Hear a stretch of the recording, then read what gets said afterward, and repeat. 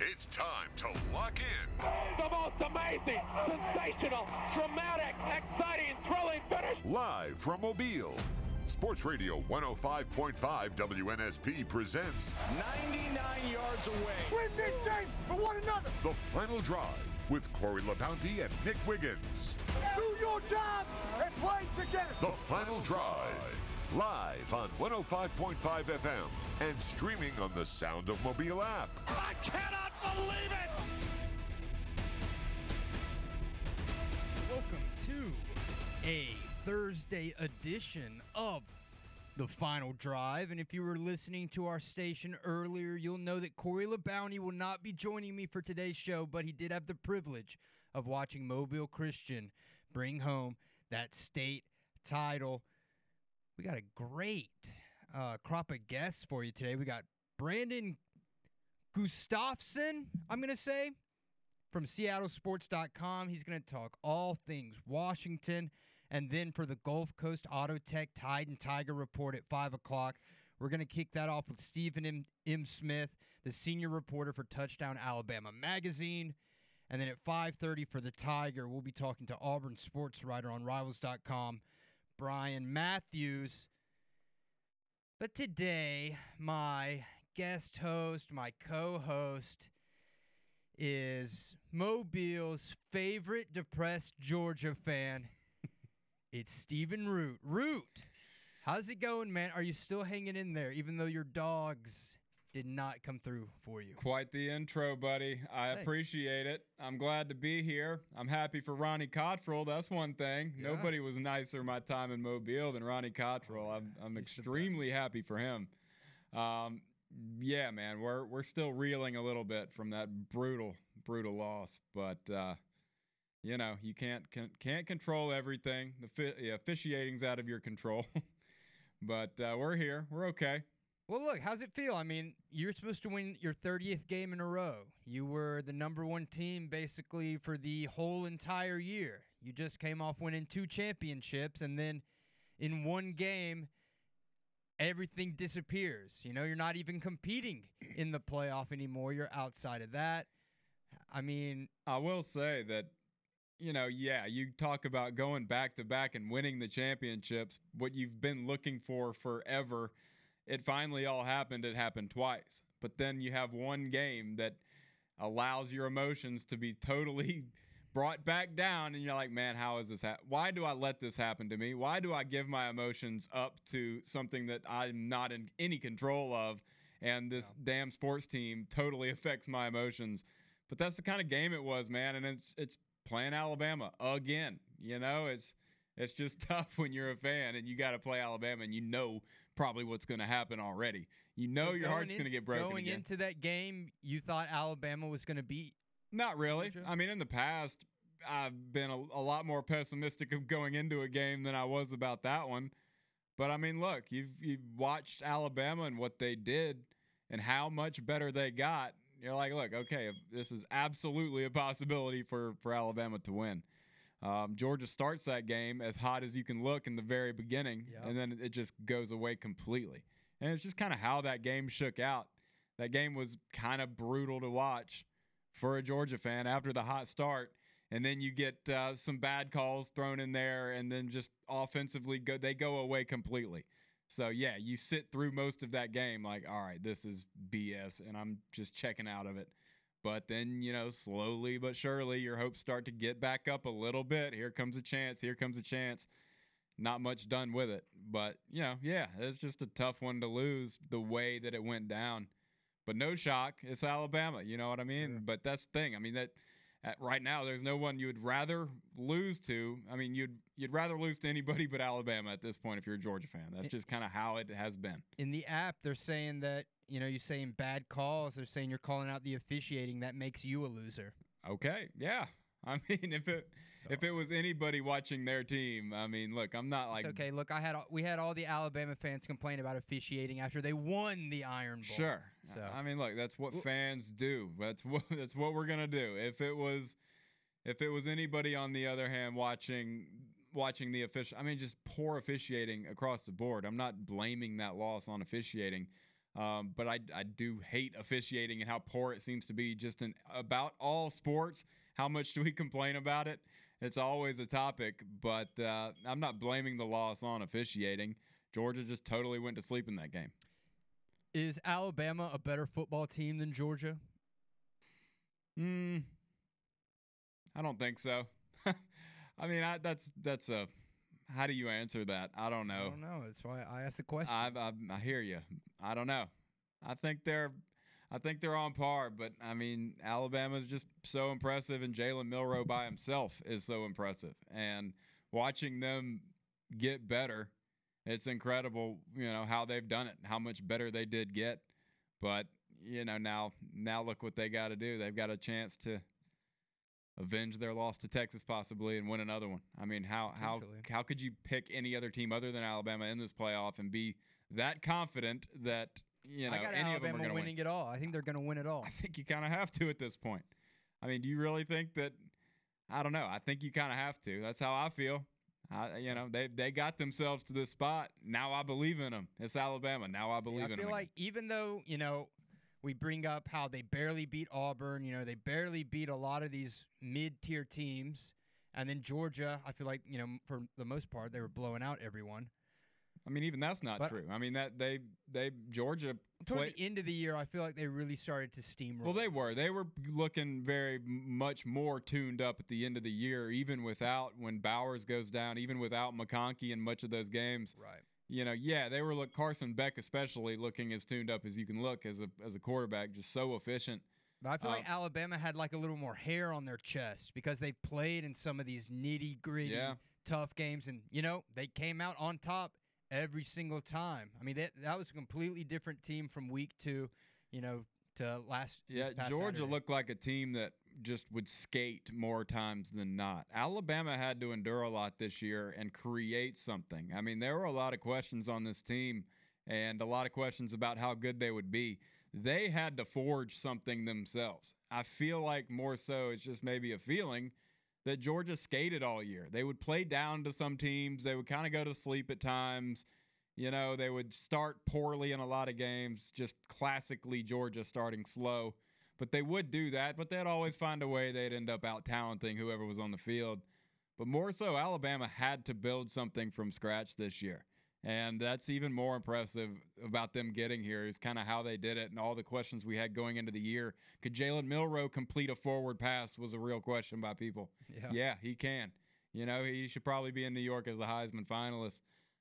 If they took more than they take, he would be there. He's next on the list to go. But, that's why you're right about the hair on the chest. I like how you said that.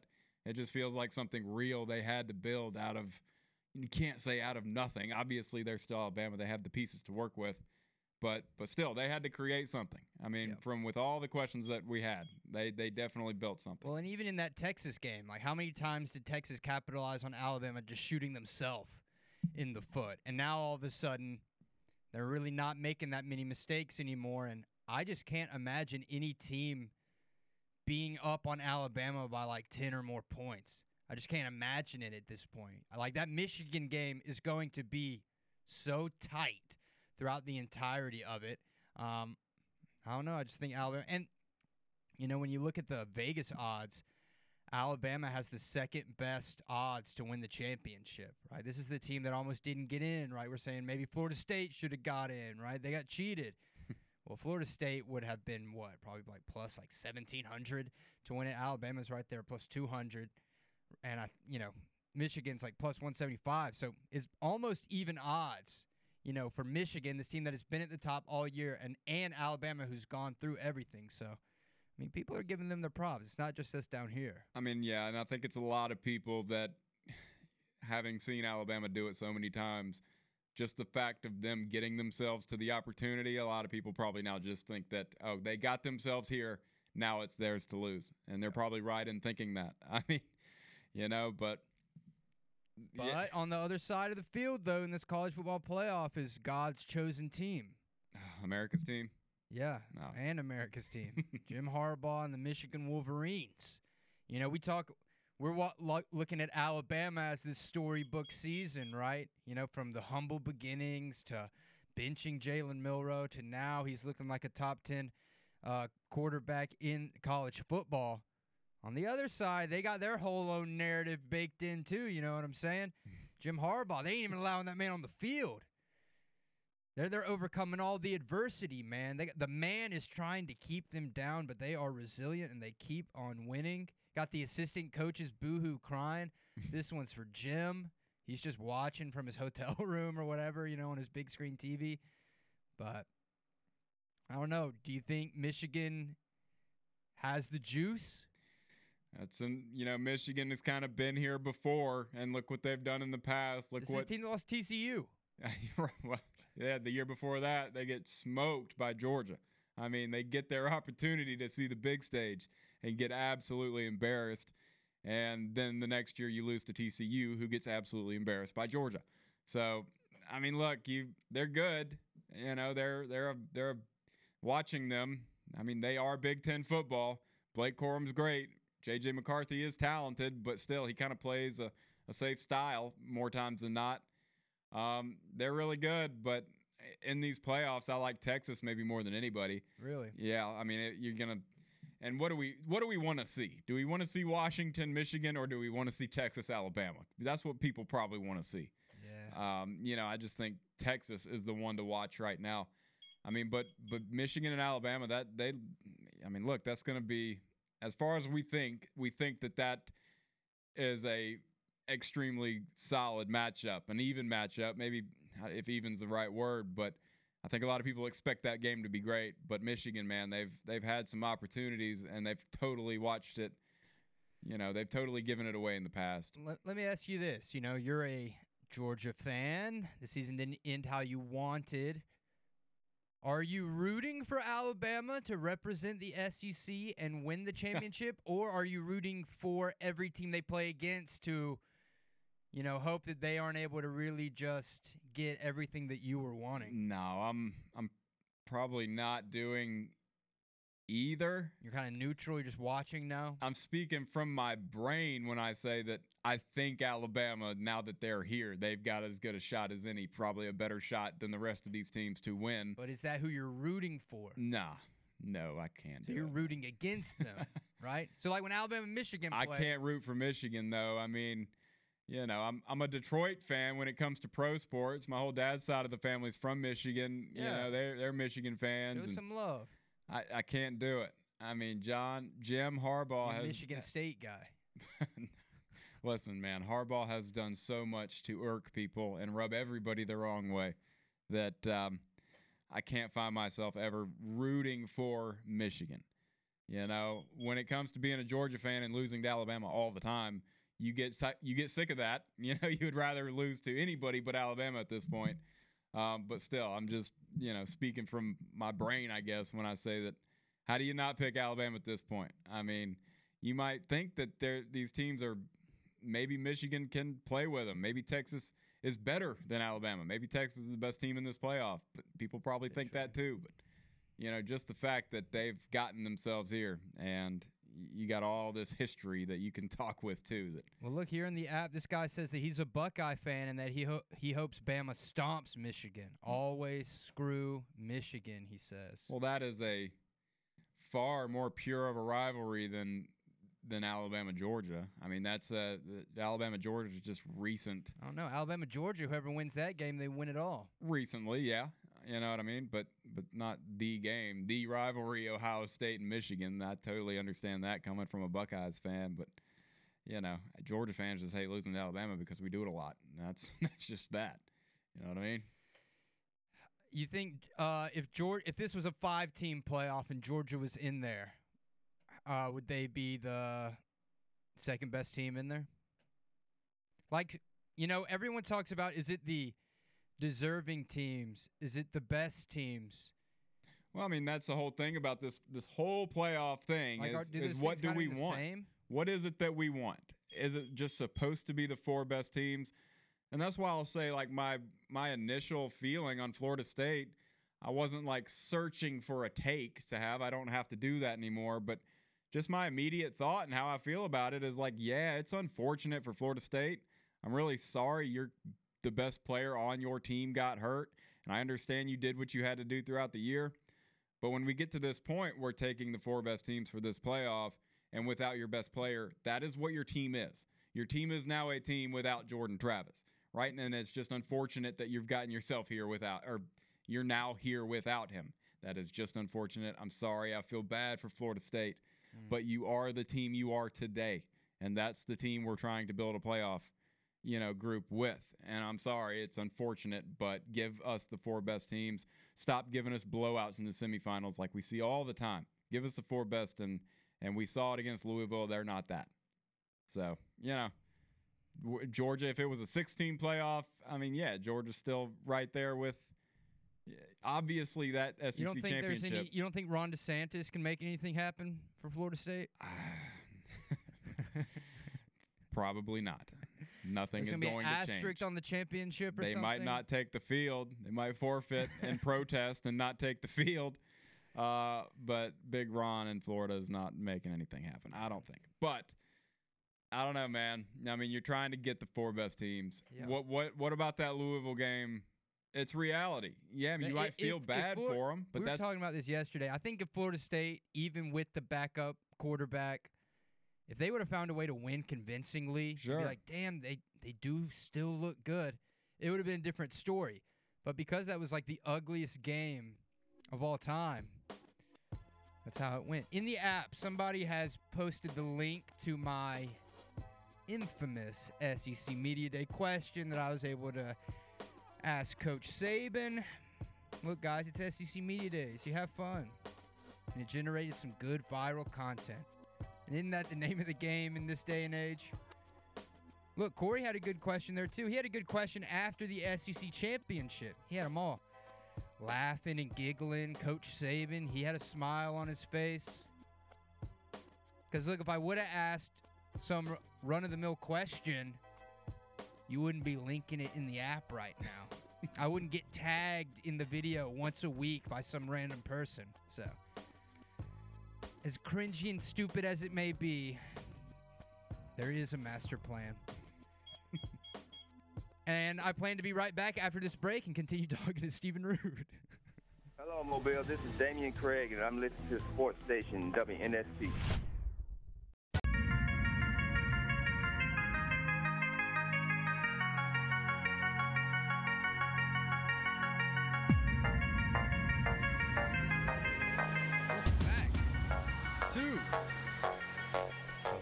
Drive. I don't know if you guys are hearing that beeping behind me, but today there's just been a beep that's gone off in this room every 10 minutes. I don't really know where it is rooted from, but oh well, we'll be okay. Wasn't me.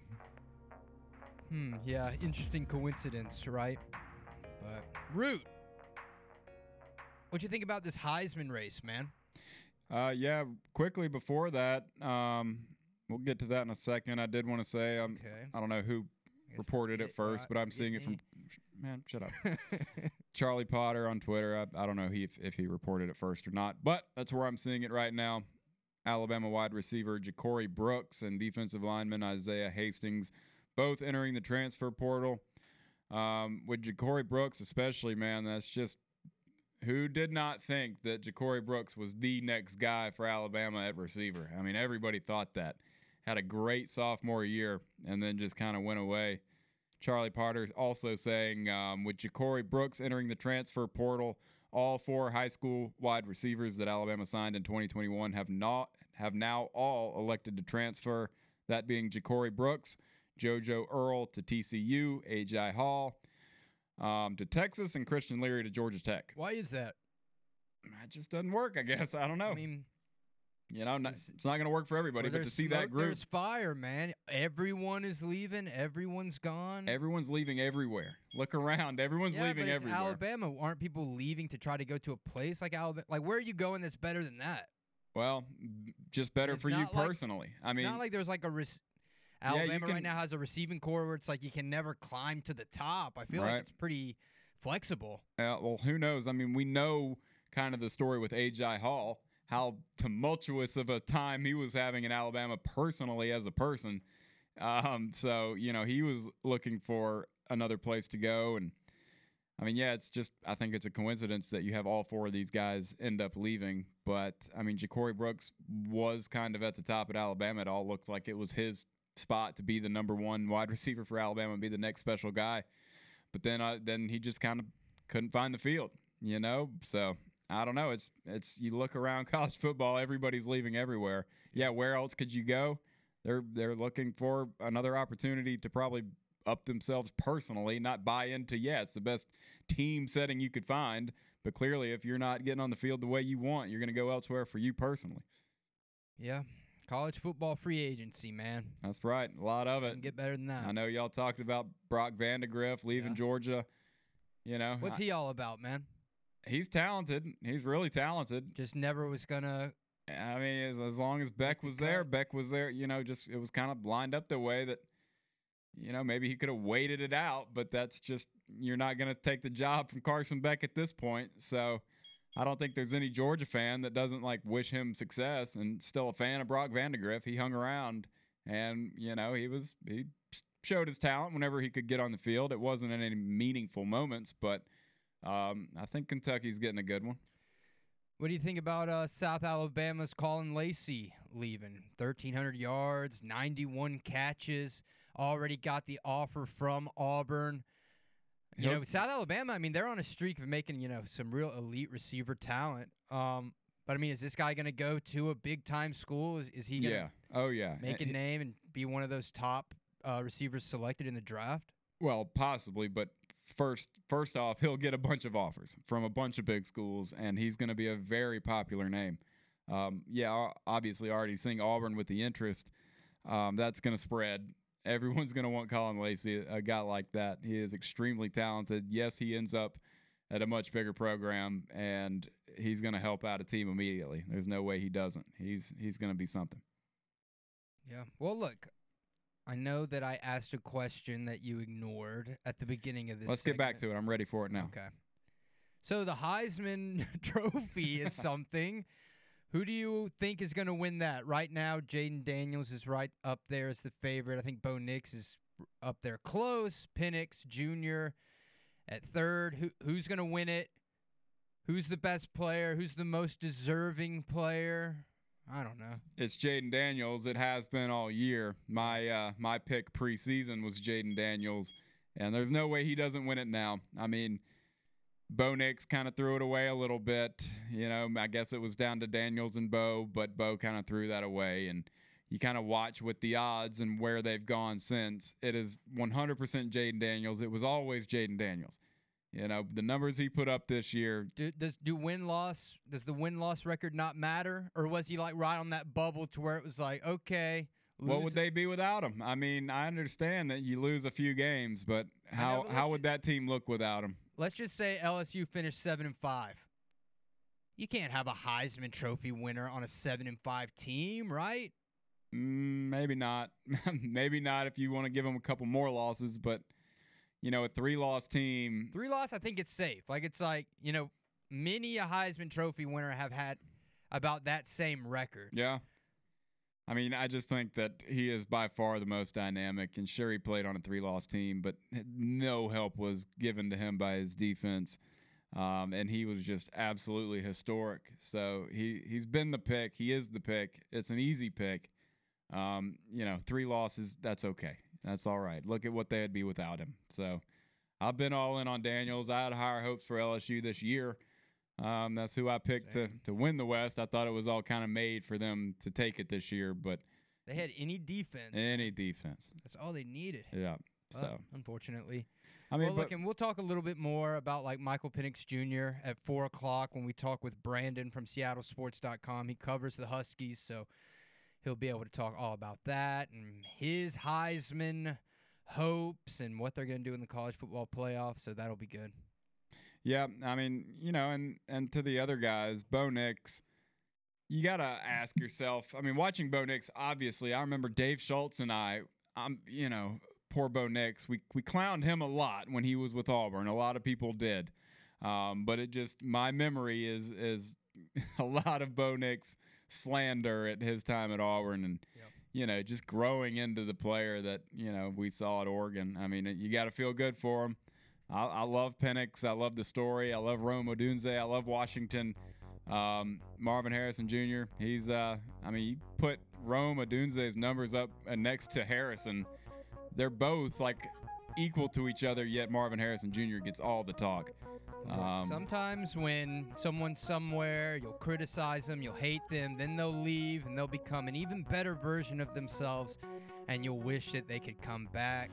Bo Nix, you are much alike my host. Beautiful. Stephen Root. Yes, that was beautiful.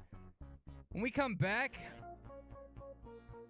maybe we'll talk a little pro ball, talk a little NFL.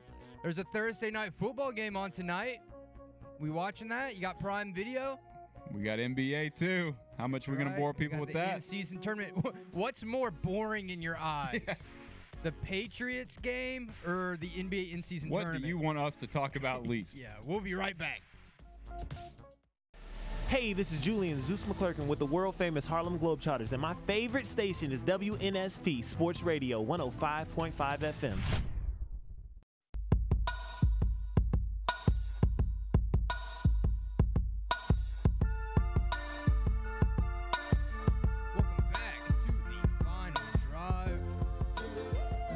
Joined by Mobile sweetheart, Stephen Root.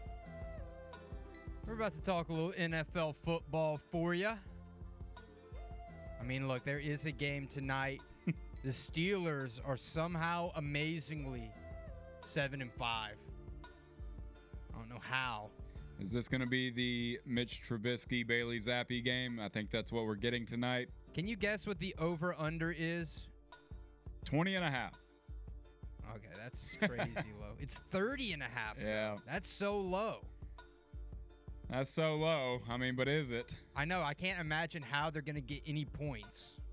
How do either of these teams score a touchdown? I mean, this Patriots defense just allowed the Chargers to only score 6 points. The Chargers, it just came out that now all of a sudden they're going to have a little bit of a running back battle because Austin Eckler has not been playing good. Nope.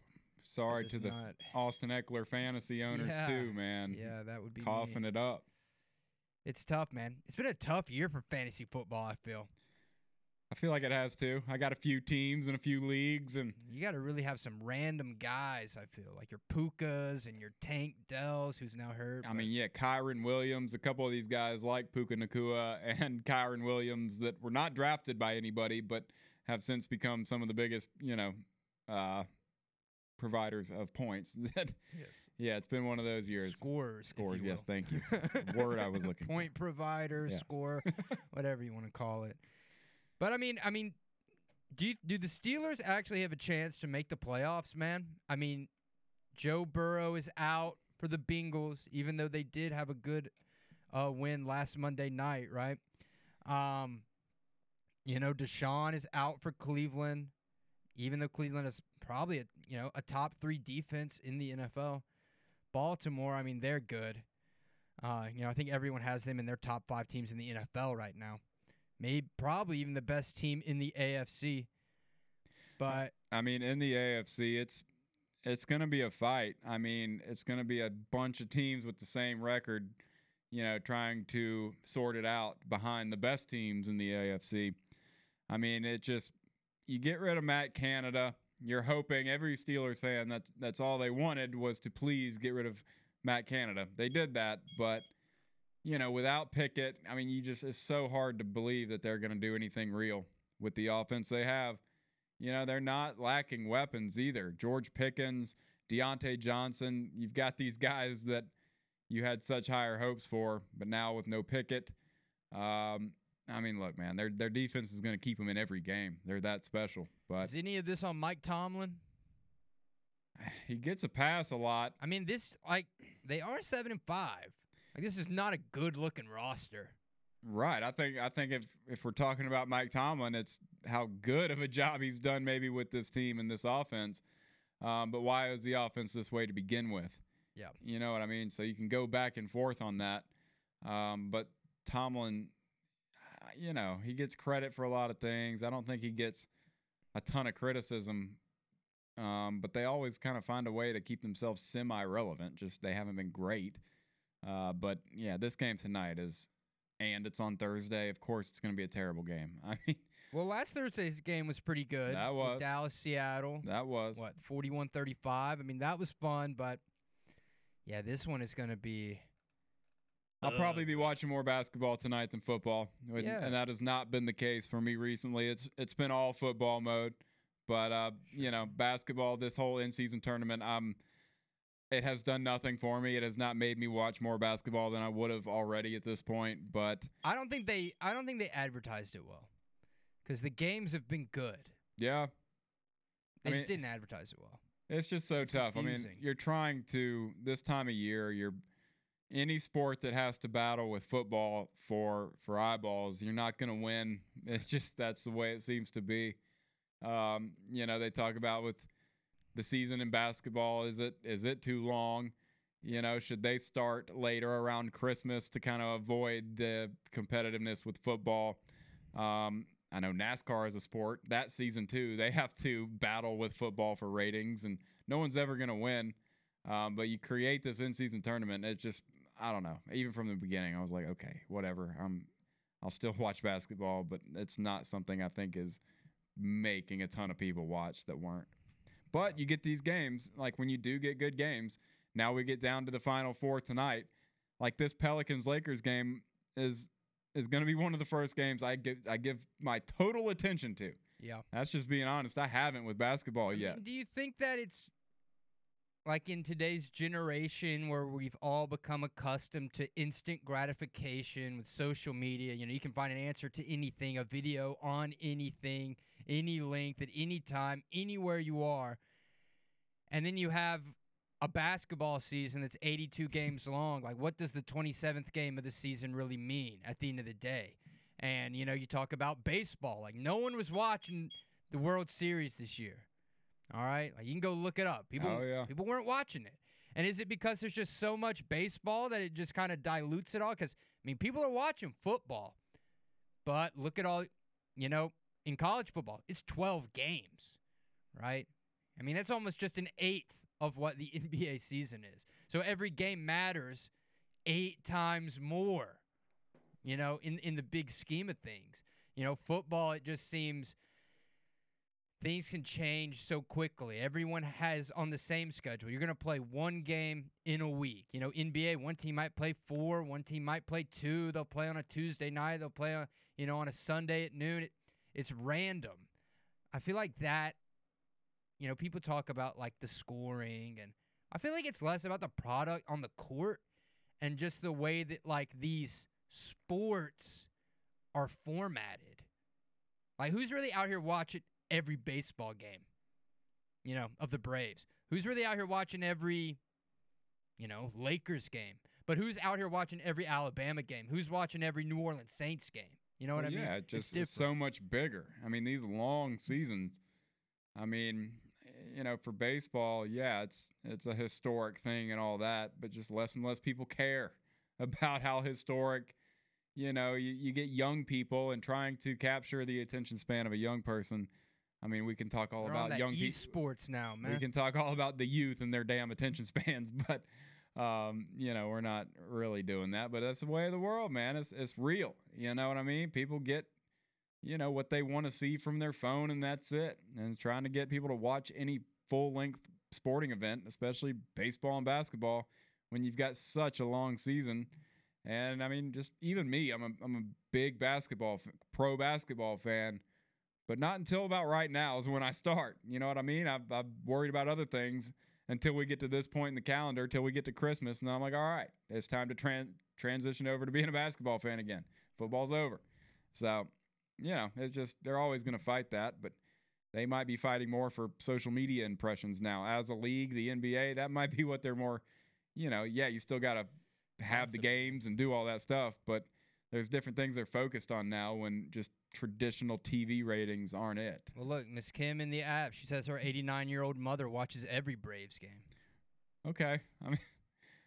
Right. But that's kind of the point, is that, yes, some people maybe still do. But as you come farther and farther down in age, we reduce the attention span. You're not going to find a 9-year-old. Right. That's watching it. That's the point, yeah. They're watching the highlight mixes on TikTok. Yes, and that's it. You're not you're not watching. Well, I mean, even in the I feel like with the NFL, like, let me ask this: who out there is watching all these NFL games?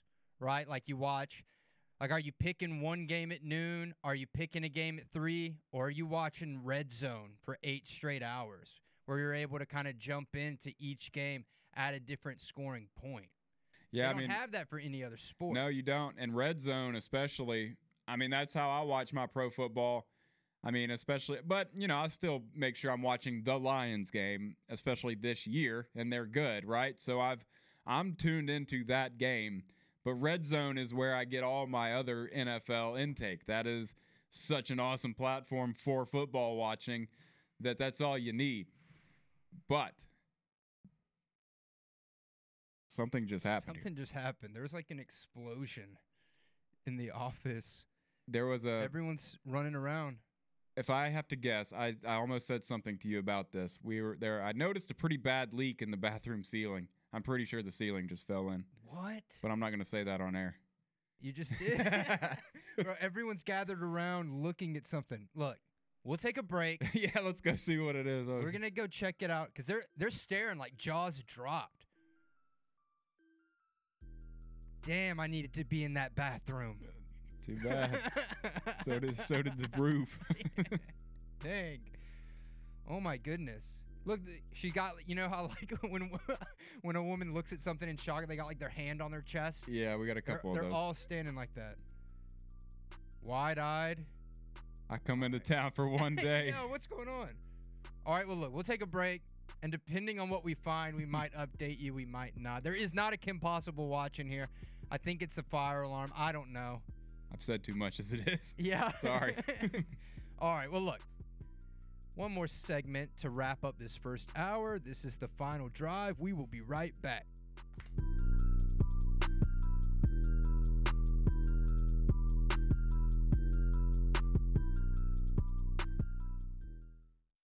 Hey, this is Buckets Blakes from the world-famous Harlem Globetrotters, and you're listening to WNSP in Mobile.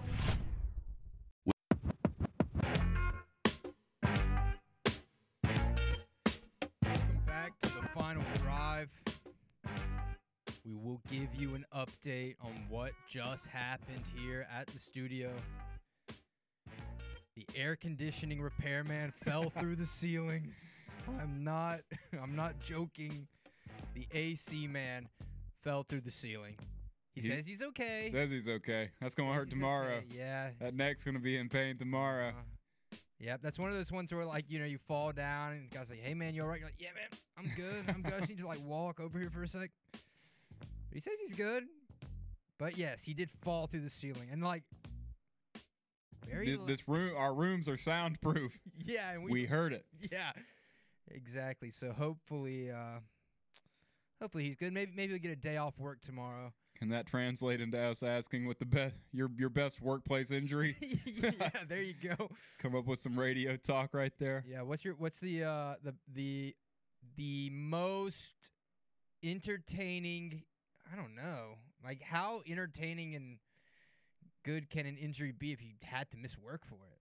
Most embarrassed you've been at work? Okay, I like that. What's the most embarrassed you've ever been at work, if you want to say?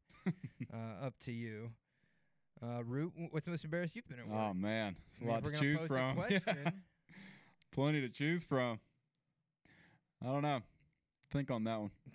Okay. Well, listeners, you guys think too. Me, I don't get embarrassed by anything. No, you don't. You're proud of everything you do. So. Yeah, man. I'm a prideful guy, and I'm humble. Yeah. Yes, you are. Well, I had the opportunity of, coming on here as a sad Georgia fan. All the Alabama fans here. You got that. But I do have my Detroit Lions. They beat the Saints. Sorry, Saints fans. Oh, yeah, that's something you have over some. I can't believe I have the Detroit Lions to make up for. I don't even know if there are still Saints fans in this town, man. Yeah, it's pretty tough right now. Tough sledding being a Saints fan. It's not even like as a Falcons fan, I know we're going to address like quarterback next year and like our offensive play calling. Our defense looks awesome. Jesse Bates looks awesome. We got these young guys with potential. We have the potential to move some of these guys in a trade if we need to. But the Saints, man, they're locked into Derek Carr for the long haul, and Are we both looking at the app right now? And yes, okay, yes. We're both giggling like little school kids, but someone said that he trusted a fart at work. Yeah, embarrassing. Very embarrassing. I can imagine. I can imagine why that would be embarrassing. Yeah. Got to be careful with that. But, like a fart at work that you trust that becomes something else, the Saints put a lot of their trust into Derek Carr. God, you're giving good. Him this You are big, so good. Giving him this big contract. And, he both turned out the same. Yeah, both turned out the same. It made a mess, and it's stained something. You can't get rid of it. And yes, in the app, put it very, very simply there. But the Saints, I mean, I just don't know. Like, Chris Olave is good. But, I mean, like, your running backs. Alvin Kamara, like, he's not going to get any better ever again. Nope. Every year he's going to lose a step or two. Taysom Hill, he's not going to get any better. I mean, you can call more plays for him. I think he's good, but there's just not a lot of players on the Saints, I feel, that have just a positive trajectory. Like, the Buccaneers, they're kind of bottoming out a little bit. The Panthers are bottoming out. Now, they should feel bad because they don't even have their pick. So that is just at least you're not the Panthers. But like I don't know what the guarantees are on Derek Carr's contract, but like as long as y'all are locked into him being your starting quarterback, you're not going to win anything. I mean, we watched him for 9 years with the Raiders. Be the same guy. 9 years with the Raiders, never did anything. And then we thought, Drew Brees, he didn't really get a good chance in San Diego. We saved him, and he came out here. We'll do the same for Derek Carr. I mean, how often does it work that a team gets desperate and overpays for a quarterback? How often are they truly glad they did it? Well, I feel like one team that used to get clowned on a lot for doing that, but I think now we can look back and say, it actually kind of made sense, was Kirk Cousins. Like, you remember when Kirk Cousins was the highest paid quarterback in the NFL and the Vikings were just kind of meddling a little bit? Well, now since all these raises and the cap and all that, I don't even think Kirk Cousins is in like the top 10. He might be at the bottom of the top 10. But the Vikings, I mean, they're always competitive when he's healthy. I think Kirk Cousins is easily a top 10 quarterback in the league. And he's a guy who can go out there and have a 400-yard, 3-touchdown game, no picks, and you're not surprised by it. Yeah, I won't tolerate much Kirk Cousins hate. I mean, he's a name that gets commonly thrown around just in not a joking anymore, way. Though, I don't feel. Not really, but, because the quarterback position is so horrible now. But if you go through and look at, teams in the NFL right now and pick out the teams that did make a move for an aging quarterback and how that's going for them, Denver's not winning because of Russell Wilson, but to start the year, he's gotten better, but to start the year, they were just brutal. And you can like it worked out great for the Rams, trading everything for Matthew Stafford. You got a Super Bowl. Yeah. I mean, but what are you really trying to do? They won a Super Bowl. I mean, that is the absolute. So is that worth 4 years of nothingness? I mean, maybe. I mean, it's a Super Bowl. You see teams mortgage everything. Would you if the Lions win a Super Bowl this year, would you be fine if for the next 10 years they never made the playoffs? Yes. Okay. Well, look, guys, when we come back, we're going to talk a little Washington Huskies, a little Michael Penix with Brandon Gustafson of SeattleSports.com. This has been The Final Drive. We will be right back.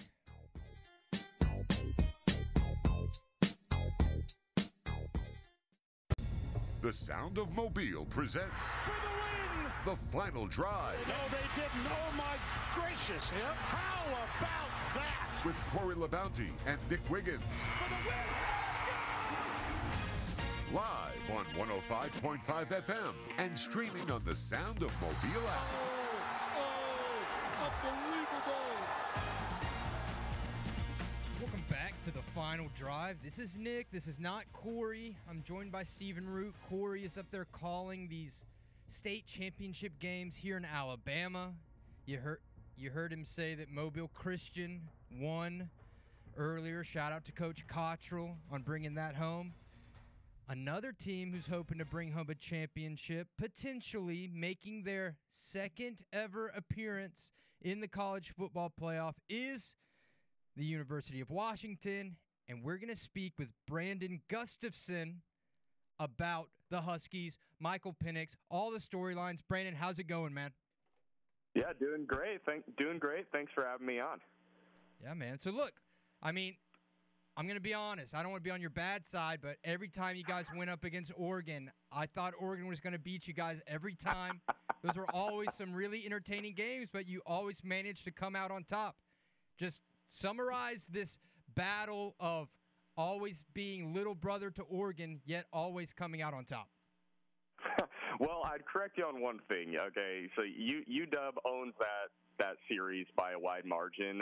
I think a lot of people get caught up in, for the mid 2000s to early teens. It was Oregon's rivalry. They won 12 in a row, but Washington's won 3 in a row, 4 or 5 overall. Has dominated that matchup for the most part. But I mean, Penix has been incredible in those games. He's gone over 300 every single time.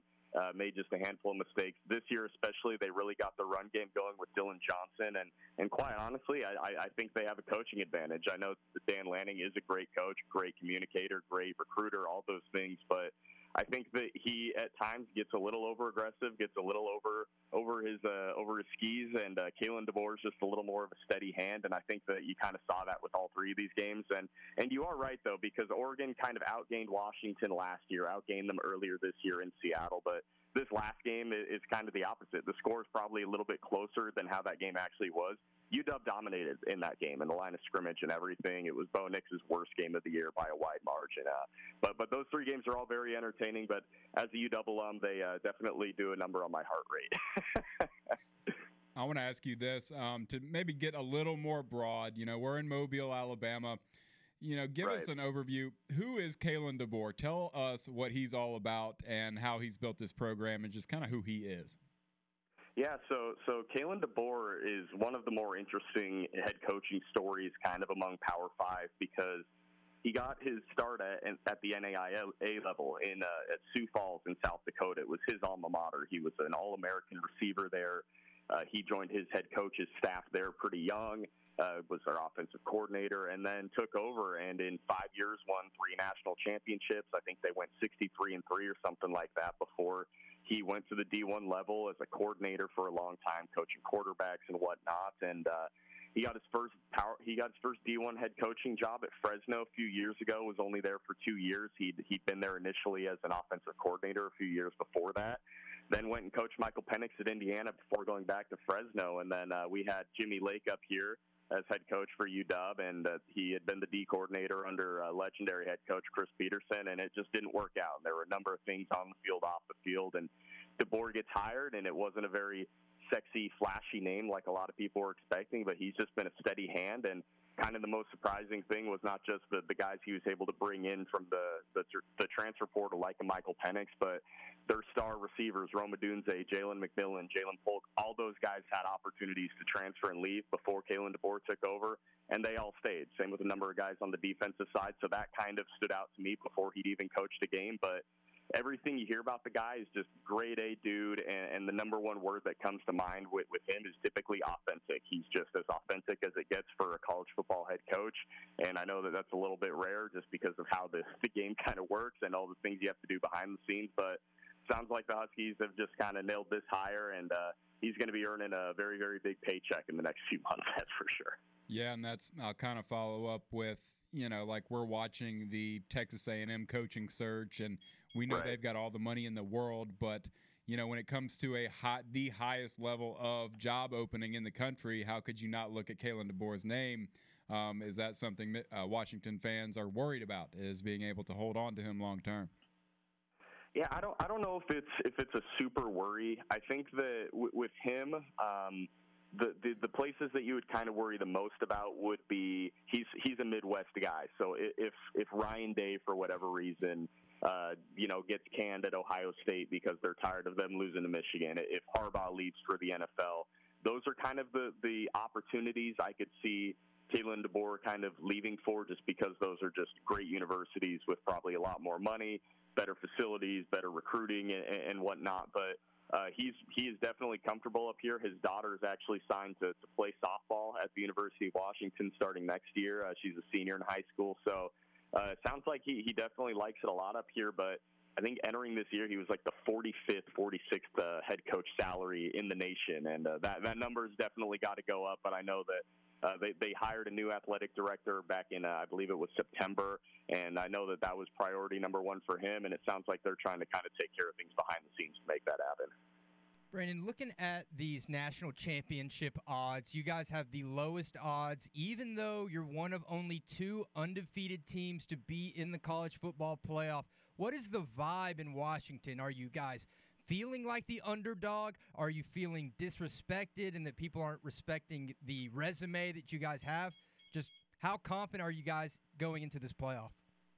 Yeah, there's a lot of confidence with it, and it kind of made me laugh when I first saw the betting odds for that, the line against Texas, because to me it was like, okay, here we go again. It was the same exact stuff we'd heard for a week or even beyond that with the Oregon rematch, because even before Oregon and UW clinched their spots in that Pac-12 championship, everybody and their mother was telling you that Oregon was the better team and was going to win, and then the line comes out and they're 9.5-point favorites, right? So it feels kind of like more of the same, and just with the way UW's kind of handled everything, handled a little bit of injury stuff to the offense, and hit a little bit of a tough stretch kind of in the later part of the year after that initial Oregon game, but then have just found a way to keep winning, keep on trucking and whatnot. I think confidence is super, super high. There's definitely a little bit of a disrespect factor, especially because if Oregon would have won that game, they would have gotten in as a one-loss team, but UW had no chance of getting in as a one-loss team. I think that there was that kind of factor to it too. So a little bit of a disrespect, but I think overall, I mean, again, they're 13-0. They're one of 2 undefeated Power 5 teams right now, or that are in the playoff at least. Sorry, Florida State, but you know, everything. I think people are totally fine with kind of how things are going up here in that sense. Well, you run back through their schedule. Every game has been decided by 10 points or less going back to September. Right. You know, give us your areas for concern. Is this a championship level defense? I mean, can they stop the teams they need to stop? So if you had to throw out some concern, what would it be? Yeah, their defense, when you look at the overall body of work and just the pure numbers, you know, the yards allowed, the points allowed, it's not good enough. It looks like a very middle of the road or even potentially a little bit below average defense. But what I would say to that, if you're looking at the numbers, is look at what they've done in the fourth quarter since that first Oregon game. I think they've allowed 24 points total in the fourth quarter since then. So they're a team that knows how to finish. They definitely, I think, play to the level of their opponent, and you saw that especially kind of towards the end of the year. Their last game against Wazoo in particular, they won 24-21. They had a hard time with a really bad Arizona State team, but they've also risen to the occasion against those ranked teams. They had as tough of a schedule as anybody in the country when you really look at it and the amount of ranked teams that they played and everything that kind of comes with it. So the defense would probably be my number one concern. I know Texas is super, super fast. Their run game has been very good of late. Dylan Johnson in the second half of the season has been spectacular at running back, and he had a great game against Oregon. But I also know that this is a really, really stout Texas run defense. They've got some absolute hog mollies in the middle of that defense. So UW's going to have a tough time running the ball, but I know that the matchup that they're looking for is their 3 receivers against Texas's secondary, and that's probably where UW has a distinct advantage. We saw Michael Penix, you know, make some plays, and, you know, typical for him kind of plays he made. But the MVP of that game should have been Dylan Johnson, and we got to see how special he was. And they don't win that game without him, not even close. So what's your take on him? And I don't know, they just seem like such a together group with Dylan Johnson, Rome Odunze. They just seem so together. These are all guys you want to root for. But how well does this offense play together? Yeah, it's a really, really good deep group. I think that obviously the playmakers like Odunze is going to be a top 10, top 15 pick at receiver. Michael Penix is probably going to be a first or second round pick at quarterback. Dylan Johnson, like you said, he was really the MVP of that game, regardless of how the voting for that ended up going. But really, it's their offensive line. It kind of starts with that. They've got NFL dudes across the board there. They have an all-conference guard who's a true freshman. So they've got a lot of really, really good dudes up there. They don't let Penix get hurt very often.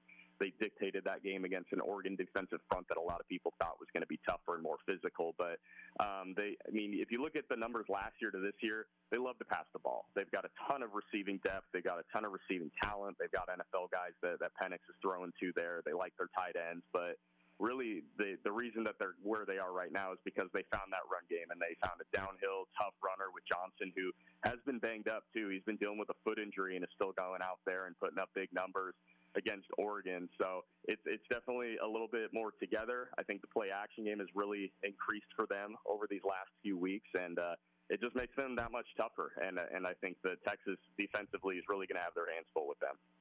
Going to change topics here just a little bit. I know we're talking college football playoff. I know we're talking Penix, maybe his Heisman hopes. But, you guys just won the Pac-12 championship, but earlier in the year, the whole storyline was that there was no Pac-12. Now, all of a sudden, is it the Pac-2? It's just Washington and Oregon State? Can you just break that down a little bit for me and explain what's going on?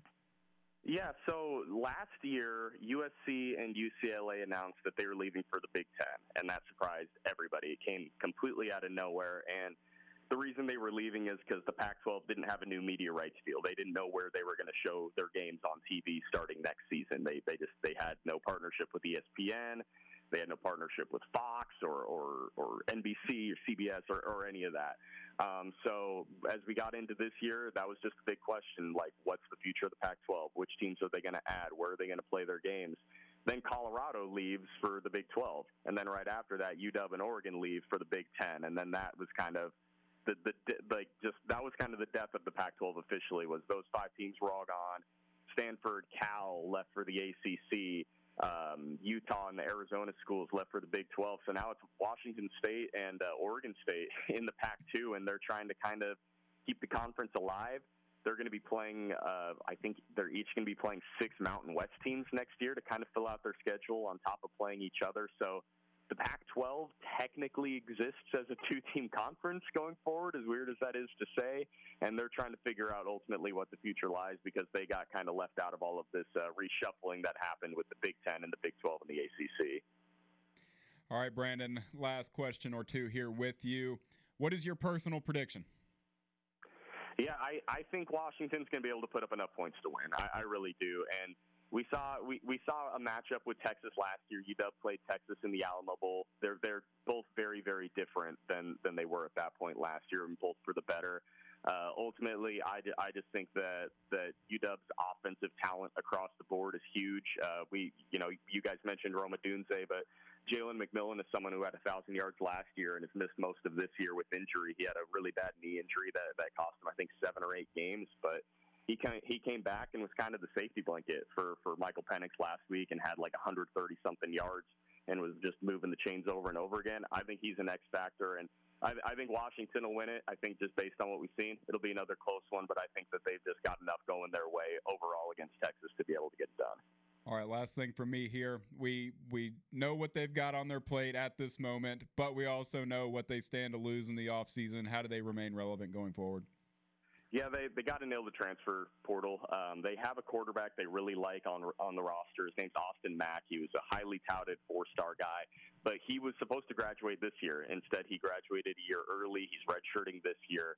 They gotta nail the quarterback. I know that there are a lot of rumblings that Rogers, the kid from Mississippi State, is going to be coming up here, and that seems like that could be a good fit. That'll help them a lot, especially as they go to a tougher Big Ten schedule next year. But it starts with that. I think they're going to be able to retain most of their staff, but they're going to lose guys on both sides of the ball, starting with Penix, starting with the Dunze. I think one of the 2 receivers, Polk and McMillan, are going to come back, at least one of them, which should help. But really, for them to stay relevant next year and contend for the Big Ten championship and potentially a playoff spot, they got to nail the transfer portal quarterback situation. Well, Brandon, look, we're down here in Alabama Crimson Tide country, so I know all our listeners are going to want to keep up with the Washington Huskies for if they do eventually play them, or so they can continue to root you guys on so you can finish the revenge on Texas for them. But how can our listeners keep up with everything you got going on and all your Washington Huskies coverage? Yeah, so SeattleSports.com is the website for our station. That's what I write on. I'm one of two editors that kind of leads the charge there. We have you can listen live through our website to all of our shows, and I help out with some coverage there too. And if you want to follow me on Twitter, it's at @VBGustafson, and definitely posting a lot of UW stuff. Heading up to this upcoming game, it's going to be really, really fun, and I'm looking forward to it. Well, Brandon, we appreciate it, man. We'll have to get you back on closer to New Year's when we play.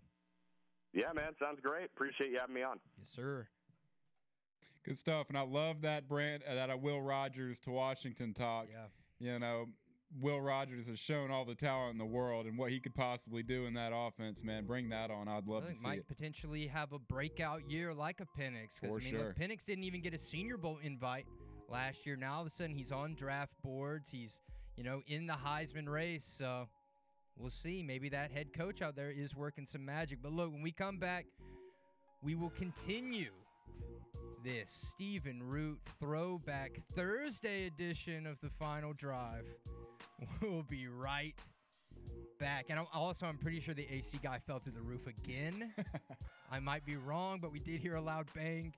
At this point, it's time to hang him up, dude. Yeah, no one came rushing this time. Everyone was just like, again. So we'll go see what's going on. But this is the Final Drive. We'll be right back.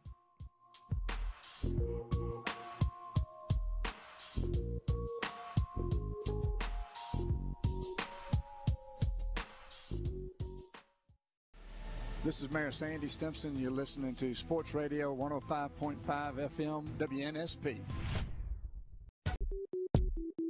Welcome back to the Final Drive, and just an update on our AC repairman. He did not fall through the ceiling again. He just dropped his ladder. He just dropped the ladder, so we're okay. It's time to go home and start over tomorrow, buddy. Yeah, come on, man. Just go ahead and clock out for me. But shout out to Brandon. I think we got a lot of good Washington news and updates there. We don't really talk to Washington people often here. This is all SEC, but that's why I wanted to be a little broad. Tell us who Kalen DeBoer is. I'm sure a ton of people don't truly know his story. I learned something. Me too. I mean, yeah, it's a wild story, and how quickly he goes from getting the Fresno State job to now possibly trying to play for a national championship. I don't know, buddy, Brandon, about your personal pick. Texas is the better team here. They can beat them. They could. But, I mean, that's why I asked about why is every game a one-score game going back to the December. And that's throwing in the Arizonas of the world and Stanford. These games are all decided by 10 points or less.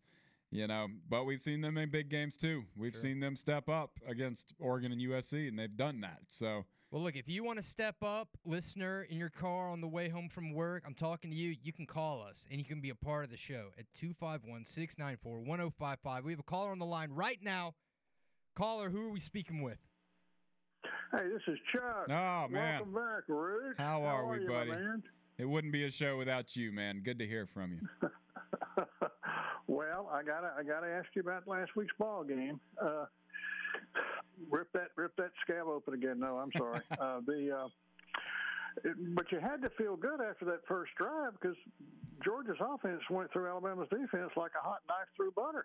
You were always looking up at that moment. Then I don't think I said a word for the next 2.5 hours. All right. Well, let's just shift gears. Stay in there though. I see where Vandergriff is leaving to go to Kentucky, and you'll be playing them at Lexington next year. Does that give them any kind of edge at all? I mean, Georgia fans are going to be happy for Vandergriff. He sat around. He was, he served his time there. The opportunity never really came his way. But, you got to be happy for him. I mean, sure, go get you an opportunity somewhere else. And then follow that up with Beck's eligible to leave. You think he's coming back, or is you think he's going to? I think go to a couple of his combines. I think he's somebody that could test really well and impress a lot of people and all the pre-draft stuff. But I think he comes back. I think it sets up for him to truly come back and put up the kind of season that now he's in discussion for the top quarterback spot. So I think if it's him, you can come back to Athens. You can make some money in Athens now. Come back and truly put a season together to where you're then the guy in the draft. So, I think that's might be what happens.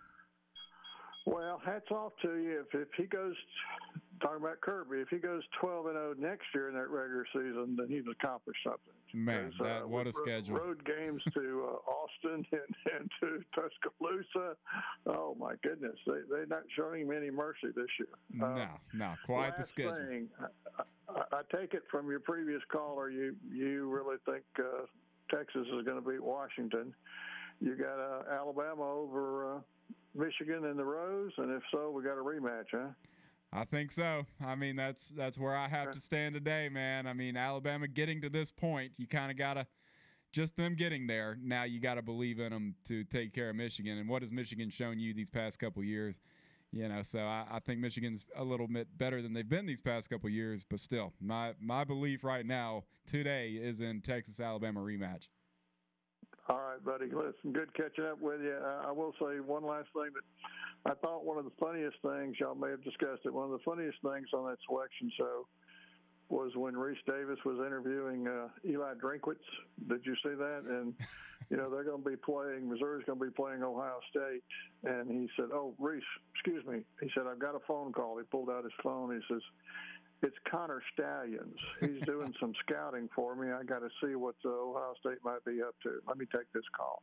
And Reese just busted out laughing. So, I mean, it was just the timing, everything. Eli's a funny guy anyway, but I just thought that was classic. So, yeah. All right, my man. Have a good holiday. We'll catch up with you next time you're in town. Yes, sir. That's Chuck, man. Great to hear from him. Eli Drinkwitz, you like to have some personality come from your head coach? Him. Yeah, I like him. But I like a funny I do too, coach. but only if you can also do what you got to do and put together the kind of program that Eli Drinkwitz has put together. Would you define Lane Kiffin as a funny coach?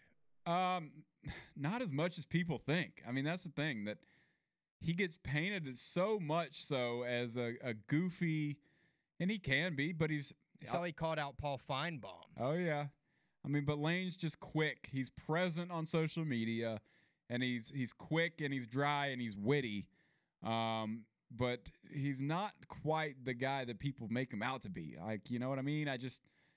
I think he's extremely funny and, dry and quick and witty and all that. But, Eli Drinkwitz. If you could go get a drink with any SEC coach, who are you going with? Good question. Thanks. My answer to that would be, I mean, yeah, you might have to go with Lane. You feel like there's more there. You feel like Lane gives you a little bit on the surface of these quick one-liner, quick, dry, witty stuff on the surface. But I think Lane's a pretty deep dude. I think that might have to be the answer. But, I mean, what, you going to pick Billy Napier? He seems like you'd be hanging out with a brick wall.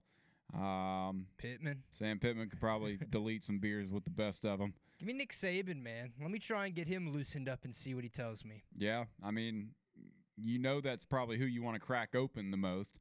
Who do you want to really see loosened up would be him for sure. But, yeah, that's a good one. I got to do something about this beeping, man. You got to fix it. It's not a fire alarm. If it was me, alarm. it would have been fixed by now. It's not a fire alarm. Well, it beeps at inopportune times.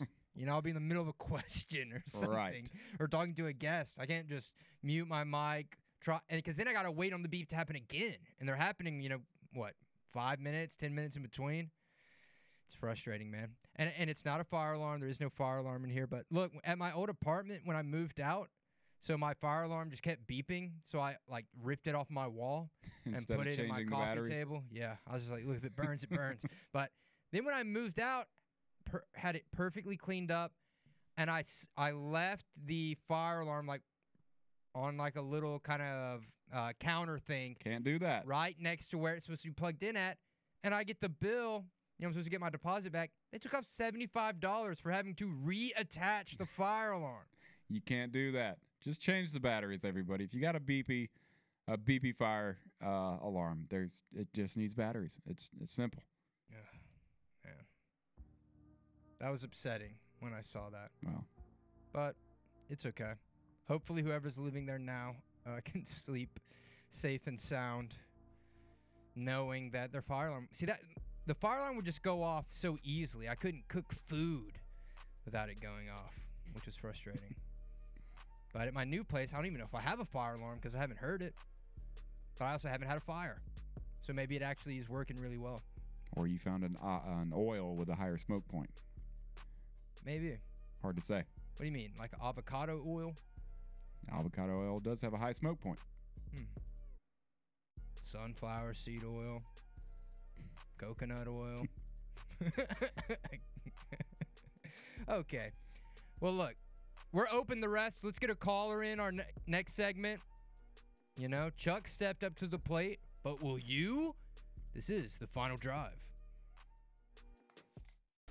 Hey, this is AJ McCarron, and you're listening to WNSP. Welcome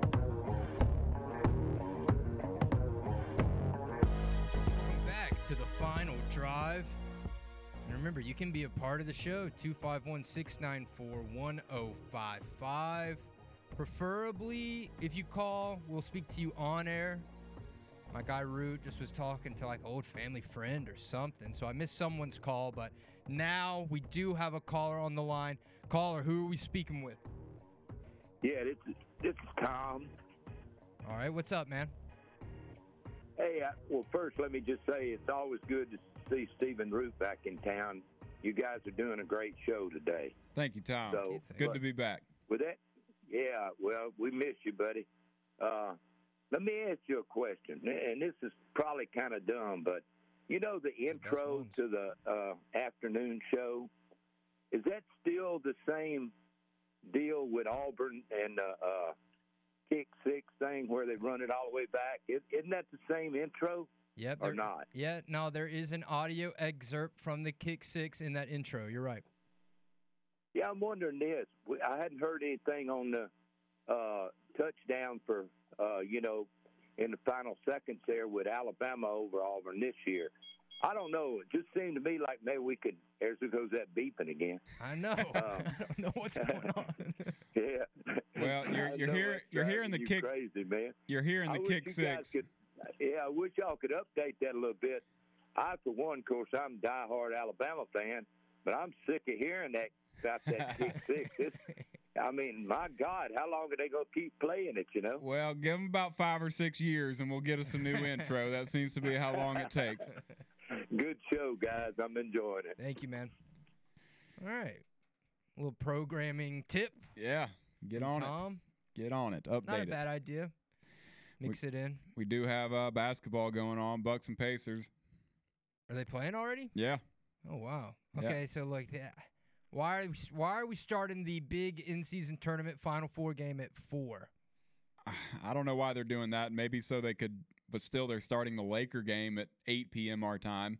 Okay, so that's even weirder. Right. I mean, let's have the Laker game start at a normal time for us where we live. That would be nice. I don't know what the deal is there, but yeah, we everyone knows us for talking NBA basketball. We haven't done it a bunch. This in-season tournament didn't excite me a lot. But now we've gotten down to it, and I'm going to watch. They didn't advertise it well. I don't think they did. It just seemed kind of. It's good basketball. Like that Kings-Warriors game was awesome, yeah. man. I mean, that's, we have gotten teams. Oh my God. Yeah, you've really got to do something. I don't know what to do. Now you've drawn attention to it. Now everybody now knows. The callers are saying it. Yeah. If you just would have not drawn attention to it, people wouldn't have known. But now it's going to be all we hear. Everyone would have been commenting about it. Yeah, so. I will be paying attention to this Lakers-Pelicans game, though. I mean, I have not. I've been in football mode all the way. I know that a bunch of people aren't basketball fans, but now's the time to maybe get into it. Well, look, we got another caller. Caller, what's up? What you want to talk about? Yeah, since you two are the basketball gurus, and I'm an Alabama fan, I'd like to know what's going on with some of our, alumni in the league right now. What's that, Kyler Lewis? Is he over at New Orleans? And a couple other people out there. I don't know if Colin Sexton's still bouncing around or not, but who do you see being probably one of the best Alabama guys coming under Nate Oates that's going to be in the NBA in the future here? All right. Well, look, great question. I mean, look, if we want to talk NBA, like, we got to have some type of Alabama Crimson Tide slant. So thank you for lobbing that one up to us. Well, and you have the opportunity tonight to watch Alabama alum Herbert Jones and all he does for the Pelicans, man. He is one of the only guys on that team that plays defense. I still am not sure about Zion's defensive potential. Brandon Ingram, like, he doesn't play defense. But Herb Jones, man, I mean, he's what, 6'8"? I love players like that. I love Herb Jones for being just the kind of player he is. He does everything. He's not going to give you 20 points a game, but, man, does he scrap in every single game. And defensively, he's incredible. You mentioned Kyra Lewis, guys like him, J.D. Davison. They've kind of bounced from up and down to the G League and then back to the NBA. J.D. Davison on the Celtics and then back to their G League team. Colin Sexton, he's still out there in Utah. Utah not looking too good. I mean, it's kind of the same roster they had last year. They just added John Collins, and he isn't really doing much. Y'all just got, or I say y'all, but Jazz just got blown out by Luka and the Mavericks. They won by like 50. A first half triple-double for Luka. Headband Luka. Man, Luka's something. But also Brandon Miller. Yeah, that's who you got to talk about when you're talking Alabama guys. I mean, dude was the second pick of the draft. Yeah. I mean, he's shown you here and there what he can be, but how many people are watching the Hornets right now? What do you have a Brandon Miller take? He looks okay. He looks good. You can tell that he's confident in his shot. He'll just sling that thing. He's been fortunate to play off LaMelo, who has been getting like 30-point triple-doubles. He's hurt now, but I think Brandon Miller is, I'm not going to say like blowing me away because I expect him to be what I'm seeing. How you feel about Scoot Henderson? Scoot Henderson, I need more from. Yeah. He's not taking any free throws, so he's not like being aggressive and driving. He's shooting a lot of threes. When he came into the draft, the big knock on him was that he can't shoot that well. I just feel like he's trying to play into, Chauncey Billups is the coach out there. I don't know if maybe he has him trying to play into some type of different system. I don't know, but I need Scoot Henderson to play the way that Scoot played to get him drafted as high as he did. I need him to play like Chauncey Billups played when he was playing around. I mean, it's like they're trying to get him to be this one-man show. I mean, you got DeAndre Ayton out there now. Brutal. Portland is not good. No. Why do the San Antonio Spurs only have one more win than my Detroit Pistons? What's going on with Victor Wembanyama? Because the Spurs don't have a point guard. They don't have a point guard. And they're choosing to not have a point guard. They're running Jeremy Sochan at point guard, and he's like a 6'9" small forward. He's not even like a small forward like a Brandon Miller, right, who has decent court vision and can dribble. Like, this is a small forward. Yeah. Like, imagine he's if more I of was, a four. I mean, imagine if I was like, hey, yo, Matt Barnes. Like, we all know who Matt Barnes is. Imagine if I was like, hey, Matt Barnes, like, get the offense going. I mean, he's closer to Draymond than he is, but still, even, he's closer to Draymond. Draymond can pass. I know, right? I don't want to call him Draymond because Draymond could run the point. Imagine if, like, Rudy Gay couldn't score. Yeah, I mean, that guy's not in the NBA, but this guy is. And that is the reason why. They are just not a competent team around Victor Wembanyama. Victor Wembanyama is amazing. If he's healthy and he has a 15-year career, he's going to be one of the 15 best players to ever play in the NBA. That's if he's healthy and if he plays, an entire career. Because, I mean, he's got it all. He has it all. The Pistons have lost 18 games in a row. They're garbage. They're bad. They're garbage. The rebuild didn't work. It's trash. It's over. It didn't work. Yeah, you hired Monty Williams. You gave him all the money in the world. Why? Everyone on your roster would be the 10th man on any other roster in the NBA except Cade Cunningham, and I don't even know if he'd really be like a starter in some places. It's bad. It's really bad. What you do at this point, you sell the team. I mean, you start at the very top. Tom Gore is one of the worst owners in sports, I think, and he comes out, he says nothing. So that's. Are the Pistons the most cursed franchise in sports right now? Or is it the Carolina Panthers? Cursed. I mean,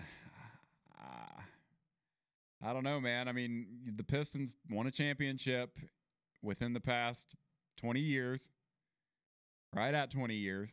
Yeah. So how long can we really are you still riding the high of no what Rasheed Wallace and all those guys did? No, I'm just saying if you're gonna talk about most cursed, that's I don't know, maybe they're bad. They're just incompetent. Let's see. No, I'm not gonna read that comment on air. This guy says the transfer portal needs to be fixed. All these players leaving before bowl season is over makes for crappy bowls. What's the answer? Well, maybe when we come back, maybe we can help find that answer. Maybe. No promises. But look, after this next segment, then we're going to be talking Tide and Tiger on the Gulf Coast Auto Tech Tide and Tiger Report. Right now, you're listening to The Final Drive with myself, Nick Wiggins, and my main man, Stephen Root. We'll be right back.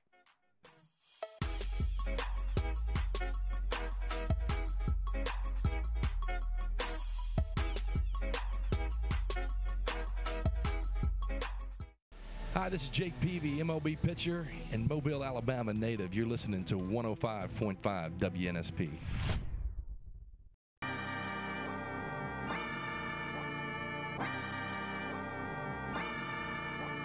Welcome back to the technically final segment of the Final Drive. Before we get into the Gulf Coast Auto Tech Tide and Tiger Report, Root, we got 4 minutes here. We can talk about anything your little heart desires. What would you like that to be? Oh. Current events and conspiracy theories. And looks like Florida State deleted all their, the College Football Playoff Committee deleted all their contact us information. Yeah, I saw that people were calling. Yeah. I saw a video where an Alabama fan called him at like 3 a.m. after they beat Georgia, and someone answered, and he was talking to them. Wouldn't you just love to know what that guy's life is like? Not really. Day in the life of that guy. Random guy. No, I'm okay on that. You think they take the field to play Georgia? What does that game look like? What does Georgia-Florida State look like? I don't know. All the storylines are gonna be there. You know, you've already seen the narrative of the coaches not wanting to come to the press, or not coming to the press conference, and them having to cancel it. You got to show up, right? You got to be the bigger man. Your team's gonna show up. You got to play and prove your worth, right? That would be pretty badass, though. If they were all on the sidelines and they walk up to do the coin toss and just no one from Florida State walks to midfield, that would be awesome. Yeah. I say awesome. I'm saying awesome, like how crazy and chaotic it would be, and how all the tweets and the posts and the articles that would come from that would just be, and just the easy show content. My goodness, how easy that would be. Speaking of Georgia, they've had their 11th player enter the transfer portal this time, former 5-star recruit Xavier Sori. Big name. Didn't put up a ton of numbers this year. 19 tackles, 1 sack, pass deflection. But top 50 recruit in 2021, has 2 years left of eligibility. Makai Muse, I believe. I mean, you're seeing some guys that have been on the field. How many of these guys are going to Colorado? What's Dion doing, man? Well, what is Dion doing? I was supposed to get my freaking blender shades. I was right about them. You were wrong about them. My Dion shades, they were supposed to come in on Tuesday. Last time I was here, we were arguing about Dion. I was right. About what? Just generally everything about Colorado. What about Dion were you right about that I was wrong about? I don't know. I think we were looking at the schedule at that point whenever I was here last and trying to find any more wins for him. But still, I'm calling this season a success for Dion. From what he got handed to him and what they did, yeah, it was all early on, and how real was it? I'm still calling it a success. But now we're seeing players. What's really going on up there now? We're seeing a lot of players leave, but is that him again getting the guys out he doesn't want there? Coaching, it's just kind of a weird thing going on with them. But still, I think there's going to be a ton of players that. Why wouldn't you want to go play for Dion? So, yeah, I think they're going to be highly busy in the transfer portal, but it's just so crazy right now. I mean, you don't think that maybe some people see everything that happened at Colorado this year and that might kind of deter them away? How they've kind of They did not progress as the season went on, right? They peaked and they kind of kept slipping and they kept slipping. And then by the time, the season was over, it seemed like everyone just was out of it. Because even those losses, for the most part, they were all like one-score losses, man. They were in all those games. Ranked competition, unranked competition, every game was tight. Then it got to the end and it kind of fell off. If you've got Shador and Travis Hunter, guys that we're going to want to play with those kind of guys. And you just have to get better on the defensive and offensive line. You've got to protect Shador somewhat. And, yeah, there's going to be a ton of players that maybe don't want that, but there's going to be so many that do. I mean, they're not going to have any issue getting players to want to play there. But what does year 2 look like, and how much better could it possibly be? Well, they'll be in the Big 12, right? That's true. I mean, I would have to think their goal is bowl game. Gotta be. Win 6 games. Yeah, gotta be. And I mean, with the talent of Shador, that you got to be more well-rounded of a team. You've got to get some help in the big positions where it matters. And look, Dion said, if you're gonna get me now. Right. So, I mean, and a lot of people did. But hopefully, we'll turn it around. Hopefully my blender shades get here. My Dion sunglasses. I got a 45-day return policy on them. I don't know if I'm going to utilize that or not. Maybe. I'm thinking about it. Nah, I'm going to wear those things confidently, man. My whole world going to be tinted gold. Mm-hmm. Just like Dion's. I should get the cowboy hat. But look, this is the final drive. Coming up next, Gulf Coast Auto Tech Tide and Tiger Report. We're going to talk a little Alabama Crimson Tide with Stephen M. Smith. We'll be right back.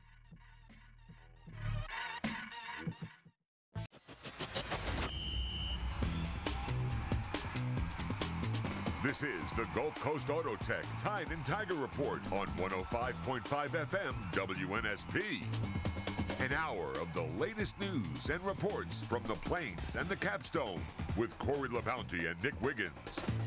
Brought to you by State Farm agent Heath Parker. Streaming live on the Sound of Mobile app. Here are Corey and Nick. Welcome to the Gulf Coast Auto Tech Tide and Tiger Report. No Corey LaBounty here. It's me and my guy, Stephen Root.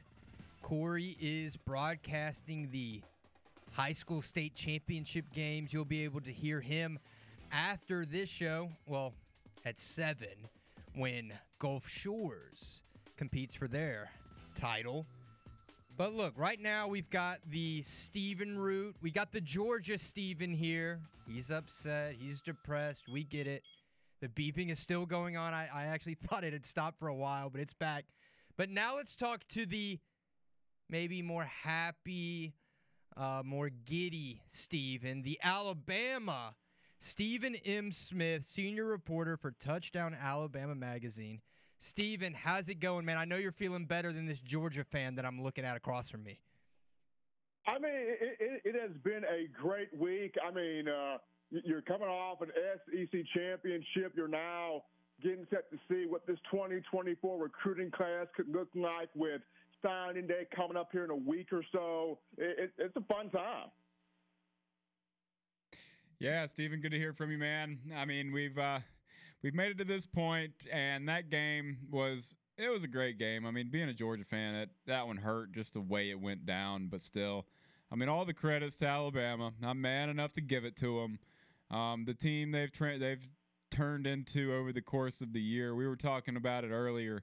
Like, throughout this whole season, it kind of felt like Georgia was skating along, just kind of doing what they had to do at a lot of points. But Alabama truly had to build something from what they were in the beginning of the year. Talk about that from just what they had to actually build to get to this point. It was a lot that had to be built because you're talking about you replacing a Heisman Trophy winner in Bryce Young. You're replacing one of the greatest defensive players to ever come through your program in Will Anderson. You're replacing 2 coordinators in Ben O'Brien and Pete Golding. There were a lot of pieces that had to be replaced, but there was also that swagger, toughness fight, that Bama bite that had to come back into the program in the sense of when you brought up the name Alabama football, there was a sense of respect there was a sense of reverence that came with that, and that was lost a bit of the last couple of years prior to this season. So getting new coaches in here, getting a team that bought into, we're not just a bunch of talented guys. We're guys that will play for each other, that will go all out for each other. We're building something together, and we're getting back to that, having that respect factor on our side of things again after seeing it being lost over the last couple of years. You guys currently have the second best odds to win the entire national championship. Michigan is the team with the best odds. You guys are obviously facing them in the first round. What does Alabama need to do to get that upset win over Michigan? Well, first and foremost, for Alabama's offense, they can't have the mistakes. Michigan does have some guys on its defensive front and also its secondary. They got some playmakers that can attack the football, that can funnel the ball and create turnovers. So for Alabama, offensively, you can't have the penalties, the mental mistakes, but then you also can't have the turnovers, giving Michigan a chance to hang around in the game. And then defensively for Alabama, taking away Blake Corum. He's their best weapon as a running back. He's going to get the ball 25 to 30 times a game. Jim Harbaugh is going to feed him the rock. So being able to stay disciplined in your gap assignments, not over-pursue the play, but find Blake Corum, get him down in the backfield, force Michigan to play behind the down and distance, and make J.J. McCarthy beat you. McCarthy's a good quarterback, 19 touchdown passes to just 4 interceptions. They don't necessarily have a marquee deep threat, which is the reason why they depend on Blake Corum to get them in those second and short, third and short situations, and then go off of that with play-action pass. So for Alabama, you got to man your run gap defensively, play in Michigan's backfield, force them to play behind the chains every time. Do you think that Alabama, Texas is on the path? Do you think they're destined to meet again? And do you think that's what the regular college football fan out there, do you think that is the most intriguing matchup? For the college football fan, that's the most intriguing because they want to see, is Steve Sarkisian for real? Like, could he beat Saban again in the same season and really get Texas back? Because Texas has been crying, we're back for a while. But can Sarkisian really be the one to bring them back? Or is this a moment where Saban, after losing to Sarkisian early, he gets that get back over Sarkisian, gets that 7th national title at Alabama that can put him concretely over Paul Bear Bryant in terms of national championships where that is concerned. So that would be the most intriguing matchup. It would be, is Texas back versus Saban getting that 7th national title, but 8th for his career. We'll get back to the actual games. We're talking to Stephen M. Smith, Touchdown Alabama Magazine. But news today, transfer portal, Ja'Cory Brooks. What do you make there? What do you make of the career of Ja'Cory Brooks at Alabama and why it may not have worked out the way he wanted?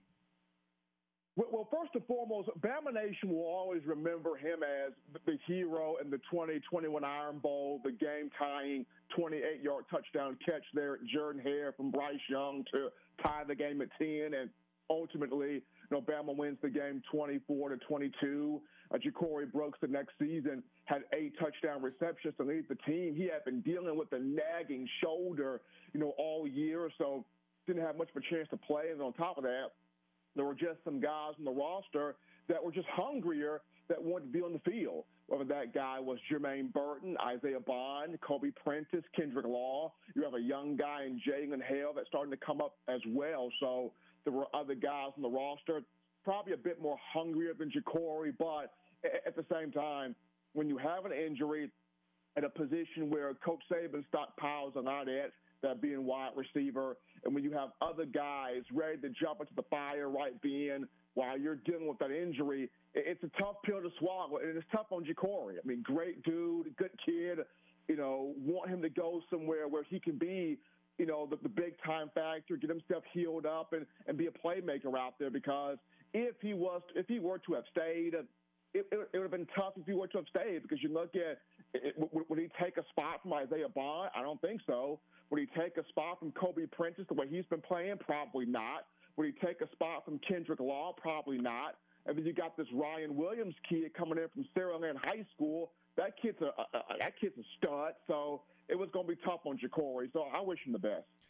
Well, look, it's the time where players are moving, but it's also the time where coaches are starting to be moving. Alabama's special teams coordinator, he is now going to take the defensive coordinator job at Mississippi State. Is this a big loss for Alabama? It's a loss from the recruiting standpoint. Coleman Hutzler, a phenomenal recruiter, one of the guys on the trail that young athletes they vibe well with. He understands them, they get him. So it stings a bit from the recruiting aspect, but at the same time, knowing Coach Saban, he's already got somebody lined up that can slide into that role and help the recruiting not take that much of a dip if there's a dip that happens at all. But we all know this, guys. Coaching is a fraternity. Every position coach wants to be a coordinator. Every coordinator wants to one day be a head coach. They're progressions that these guys take. And here's Coleman Hutzler understanding. I've had 2 years with Coach Saban. I've had the chance to help Will Anderson become a top 3 NFL draft pick. I've had a chance to help guys like Dallas Turner and Chris Braswell become high draft picks for the upcoming venue. I've had a chance to help Will Reichert become the nation's all-time leading scorer in terms of points are concerned. I've had the chance to help James Burnup improve his numbers from last season to this season. So now I get a chance to go be a defensive coordinator at Mississippi State on Jeff Nebby's staff and make something special happen there. So a great move for Coach Hutzler, a great move for his family. I'm happy for him. All right, what is the official Stephen M. Smith score prediction? The score prediction here for Bama, Michigan, right now, I know it's early, but right now I've been teetering with 31-20 Bama. 31-20 Bama right now.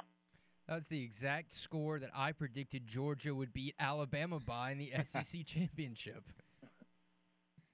I got 31-20 Bama at this moment right now. I'm about to start actually breaking in more of my game tape to look at the Wolverines and what they do and the tendencies that they like to go with. But just right now, I'll have 31-20 Bama. We did mention the transfer portal a little bit. I mean, is there anybody you might – I mean, is it going to be a more active than usual transfer portal for Alabama or just, typical kind of what we see from Alabama?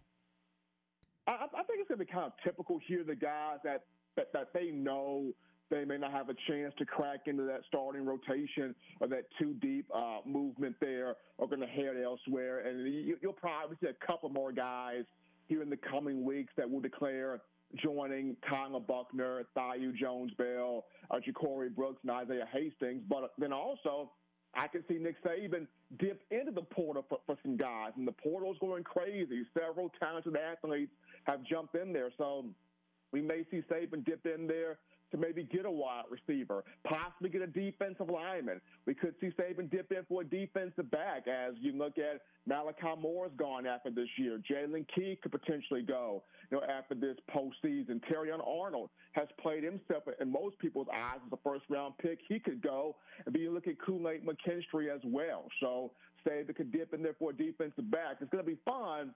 But I don't see just a whole bunch of Bama players leaving for the portal, just the ones that know they may not make that too deep rotation. Well, Stephen, we got another couple of weeks before Alabama puts the helmets on again, toe to leather, in the words of a Corey LeBounty. But our listeners are going to be extra hungry and starving for some great Alabama football content. Where can they follow you and keep up with everything that you're doing? They can follow us. That's touchdownalabama.com, touchdownalabama.com, where we're giving it to you from the recruiting aspect as we're getting closer to National Signing Day. So we're giving it to you from that end. And then for the team coverage, you can follow us right there, touchdownalabama.com, as we're getting ready to put out these breakdowns for Alabama, Michigan, who has the edge on different sides of the ball, different position groups. So that's going to be fun right there to break into.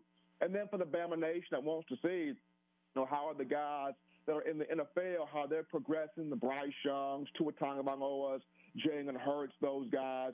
You can follow us right there as well, touchdownalabama.com, for all Bama content, recruiting, current team, and guys in the pros. We appreciate it, man. We'll talk to you again soon. Absolutely. You guys take care. I appreciate it. Thank you, man. All right. 31-20. You heard the man.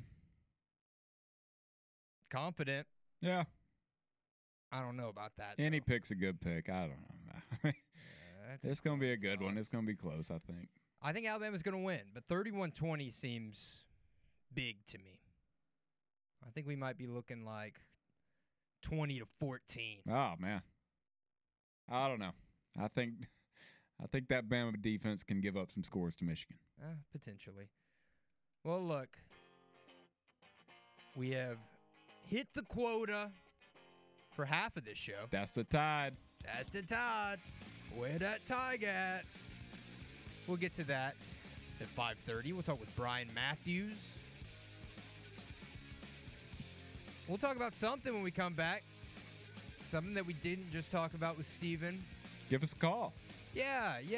Any Alabama fans, upset Florida State fans, Georgia fans want to call in, chat with us? We got like 5 minutes open for you. So if you call in, those 5 minutes are yours.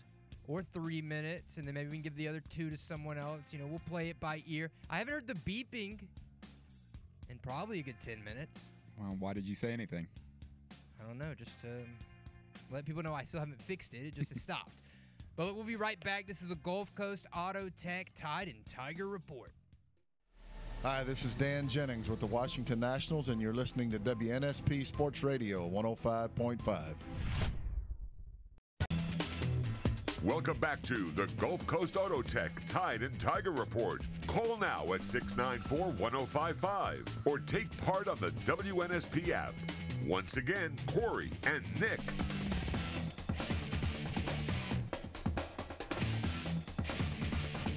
Welcome back to the Gulf Coast Auto Tech Tide and Tiger Report.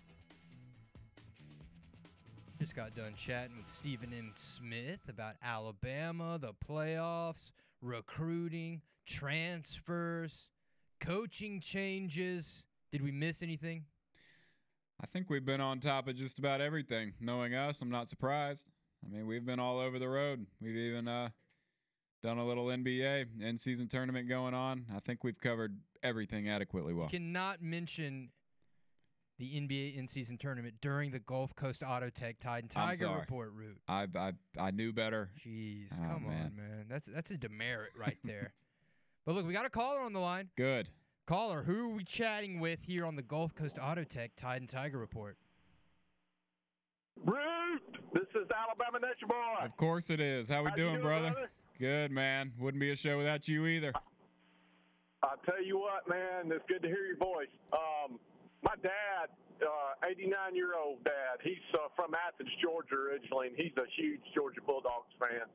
But I've kind of got a soft spot for the Bulldogs. I'm a big Alabama fan. I'm ecstatic that we're in the thing.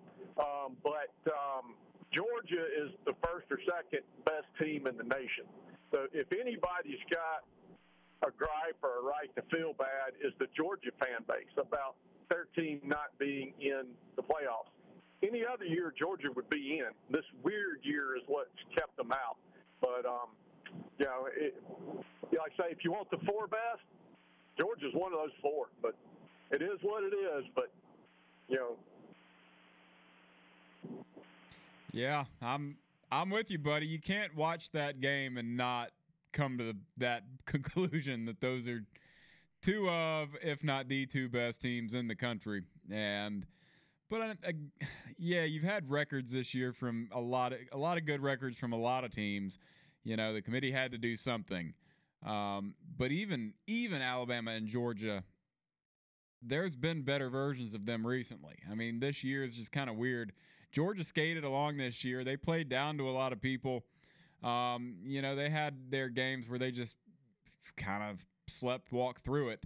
But when you get to that moment, it had its moments that it was not the prettiest game in the world. for Georgia especially. But watching that game, most people would think that those were the two best teams in the country, or two of the.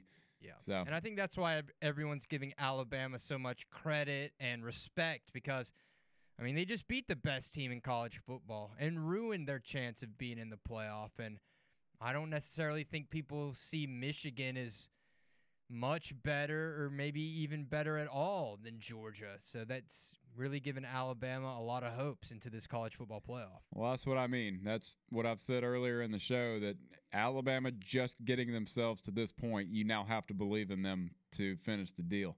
If they're able to do that against Georgia, yeah, hell yeah, you can do it against anybody else. So, but what about all the things Michigan has overcame? I mean, look, Michigan's equally as impressive, but you've got the past 2 years of them totally, one, getting just destroyed by Georgia that first year, and then again, them losing to TCU. So they've gotten themselves here before, very recently. What are you doing with it? Not much. So, you got that history to work with too, but you just kind of have to believe the ascension of Alabama and them getting to this point. They're going to be as tough as anybody. Well, look, guys, we're listening to the Gulf Coast Auto Tech Tide and Tiger Report. We have talked Tide, talked a little Georgia. We even mentioned the NBA Sorry. tournament. Yeah. Sorry. I know management is going to be on my ass tomorrow for that one. But we'll get back on track here. We're going to talk Auburn Tigers coming up with Brian Matthews. What are we talking about Auburn? I mean, we're not talking about the Iron Bowl anymore. People in the app, give us questions about Auburn. Hey, drop your Auburn questions. We'll get them answered for you. Yeah, I guarantee we'll ask them. Drop your Auburn questions in the app. Whatever you want to know, because this guy, he knows everything there is to know about Auburn. He's an expert. So we'll be right back with Brian Matthews on the Gulf Coast Auto Tech Tide and Tiger Report. Hey, this is Stuart Sink from the PGA Tour. You're listening to WNSP Sports Radio in Mobile. Welcome back to the Gulf Coast Auto Tech Tide and Tiger Report. Call now at 694-1055 or take part on the WNSP app. Once again, Corey and Nick. Welcome back to the Gulf Coast Auto Tech Tide and Tiger Report. And just a reminder, no, Corey LeBounty is not here. He is broadcasting all the Alabama High School State Championship games. Congrats to local Mobile Christian on winning theirs. Gulf Shores is up for theirs tonight. Saraland tomorrow. But right now, me and my guy Stephen Root, we're about to talk a little Auburn Tigers with none other than Mr. Brian Matthews of AuburnRivals.com. Brian, how you doing, man? I'm doing great, guys. Thanks for having me in. Yes, sir. Yes, sir. Look, Auburn, the season, I don't know. Would you say that the season was how you expected? Are you pleasantly surprised? Are you disappointed? Just kind of recap your feeling on how Hugh Freeze's first coaching year went. I think if you're evaluating it, you can add all those things together, right? Because, getting 6 wins and getting bowl eligible was a accomplishment, I felt, for this team. Losing at home to Mississippi State was a pretty bad loss historically. And, going out and playing Alabama as well as Auburn did and coming so close to pulling that upset against a team that's going to be in the 4-team playoff is, disappointing, but also shows a lot of fight from that team. So I think there are a lot of ups and downs. I think how they responded to that 4-game losing streak in the middle of the season, came back and won 3 straight, was also pretty impressive. So some good and some bad, but I think the most important thing with Auburn right now is just continuing to recruit their tails off and, adding to the talent on this team so they can start competing more consistently at a higher level. Yeah, and you guys have definitely been making some strides in the recruiting realm. But look, I mean, you guys played all the tough competition you had this year, pretty well. Like, you played Georgia really well. You gave Alabama the biggest scare they've probably had all season, except for the one loss they did take against Texas.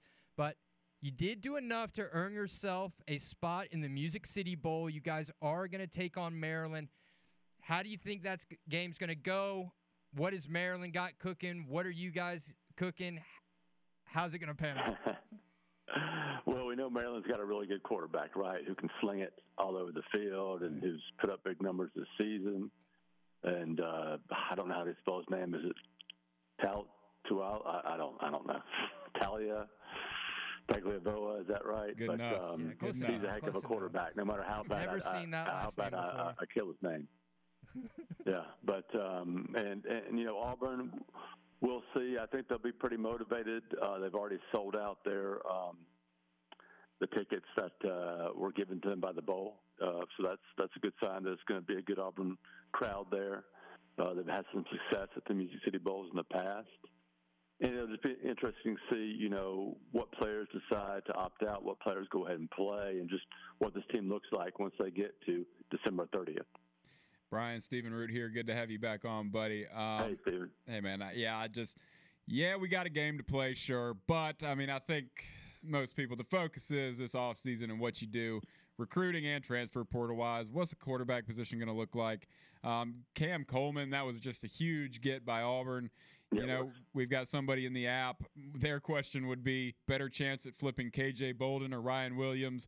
Who knows about that? But let's start somewhere. Just recruiting or transfer portal wise, how aggressive do they have to be? Oh, they're already very aggressive, and that's a great question about who they have a better chance. I think they've got a decent chance at both. Maybe I would say Ryan Williams just because he's visited Auburn so much, and because if he does reclassify to 2024, I think his recruitment will go all the way to February before he could sign. So that could be quite a battle. And then, with KJ, he's visited some too. Of course, he visited this week, and that one's going to be interesting to watch. But I don't necessarily. I don't know. That one could be a flip too. We'll see. That one's really interesting to watch here. Auburn. Even when they lost him, to Florida State, they continued to recruit him really, really hard. So, and these coaches have now sort of got a little history behind them of flipping talented players late. So that's what Freeze and these guys do, and would not be shocked to see them do it with either or both or neither of those guys. But I think it'll be close for both of them. Is every possibility out there on the table for this quarterback position? At times, just kind of brutal to watch at points, and the direction of the position and playing time gotten by each guys. What does the ideal quarterback position look like? Well, I think all options are open as far as what Auburn's going to do at quarterback. They're going to sign one kid in the 24 class. That's Walker White. They have the option of going out there and trying to sign a high-profile kid, a kid that you feel is 99% going to come in and be better than Peyton Thorne and be that starter. They could do that. A guy like that is probably going to take a whole bunch of cash money, NIL money, so to speak, to land. Another option B, is to roll with Peyton. You feel good about the way he played down the stretch in a lot of ways, and you feel like if he has a better offensive line and definitely a better wide receiver core to throw to, that he can be much more productive. And that's a possibility. And then the other possibility, I guess, that could go in with option B is you could always sign, if this person exists, right, if it becomes a portal, maybe a younger quarterback with multiple years of eligibility that wants to come in and compete, maybe he could be the starter next year. And the other thing you could do, if you do decide to roll with Peyton and the guys you got, you can invest in wide receivers and offensive line. You can help out the defense in the secondary on the defensive line and at jack linebacker, the pass rusher. And then if you need to next year, then you can go out and maybe invest in one of those big-time quarterbacks when you've got all these talented receivers coming back for their sophomore year in their season, and you've had another year to rebuild that offensive line. So I think all options are open, but I don't think anybody should focus on this is what Auburn has to do or it's a failure. I think all those different ways are paths to success.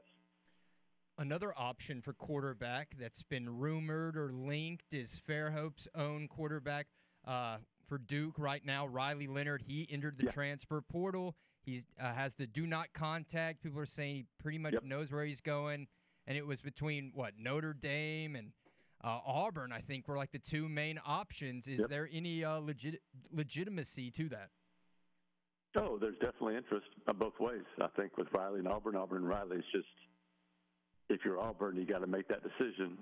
If you take Riley, then you know that Peyton's probably going to leave, and heck, he may lose some other guys. And, there's an opportunity cost of, okay, you spend that type of money you have to get a Riley Leonard. You may not be able to invest in as much into maybe a receiver like Ryan Williams, or maybe a top pass rusher, or maybe a big left tackle, or a top cover corner, some guys maybe you need to bring in to help out in other areas. So, but I do think that's a legitimate possibility. Right now, with quarterbacks, my opinion on what's going to happen is they're going to stand pat. That's my opinion. But I'm not saying that as a fact. I just think that's my best guess at the moment, and I think it's 55-45 type thing. Okay, I got you. Well, look, on the other side of the ball, you're losing a lot of defensive backs. You got 3 of them already having accepted invites to the Reese's Senior Bowl. Is that a position that is going to be looked to be filled through the transfer portal as well? They're definitely have to help themselves out there for sure. No question about it. And right now, my guess is they'll probably lose all 5 starters. One of those guys could change their mind and come back. I think Auburn did a good job the last 2 years. They signed 8 defensive backs in the 23 class. They got 5 more commitments in this class. That's 13 new defensive backs are bringing in the last 2 classes to replace all these guys that are leaving. But you still need to balance that out with a little bit more leadership and, get some veterans in there that have been there and done that. So I do think they're going to pick and choose in some certain areas there to help them out, at cornerback, at nickel, safety.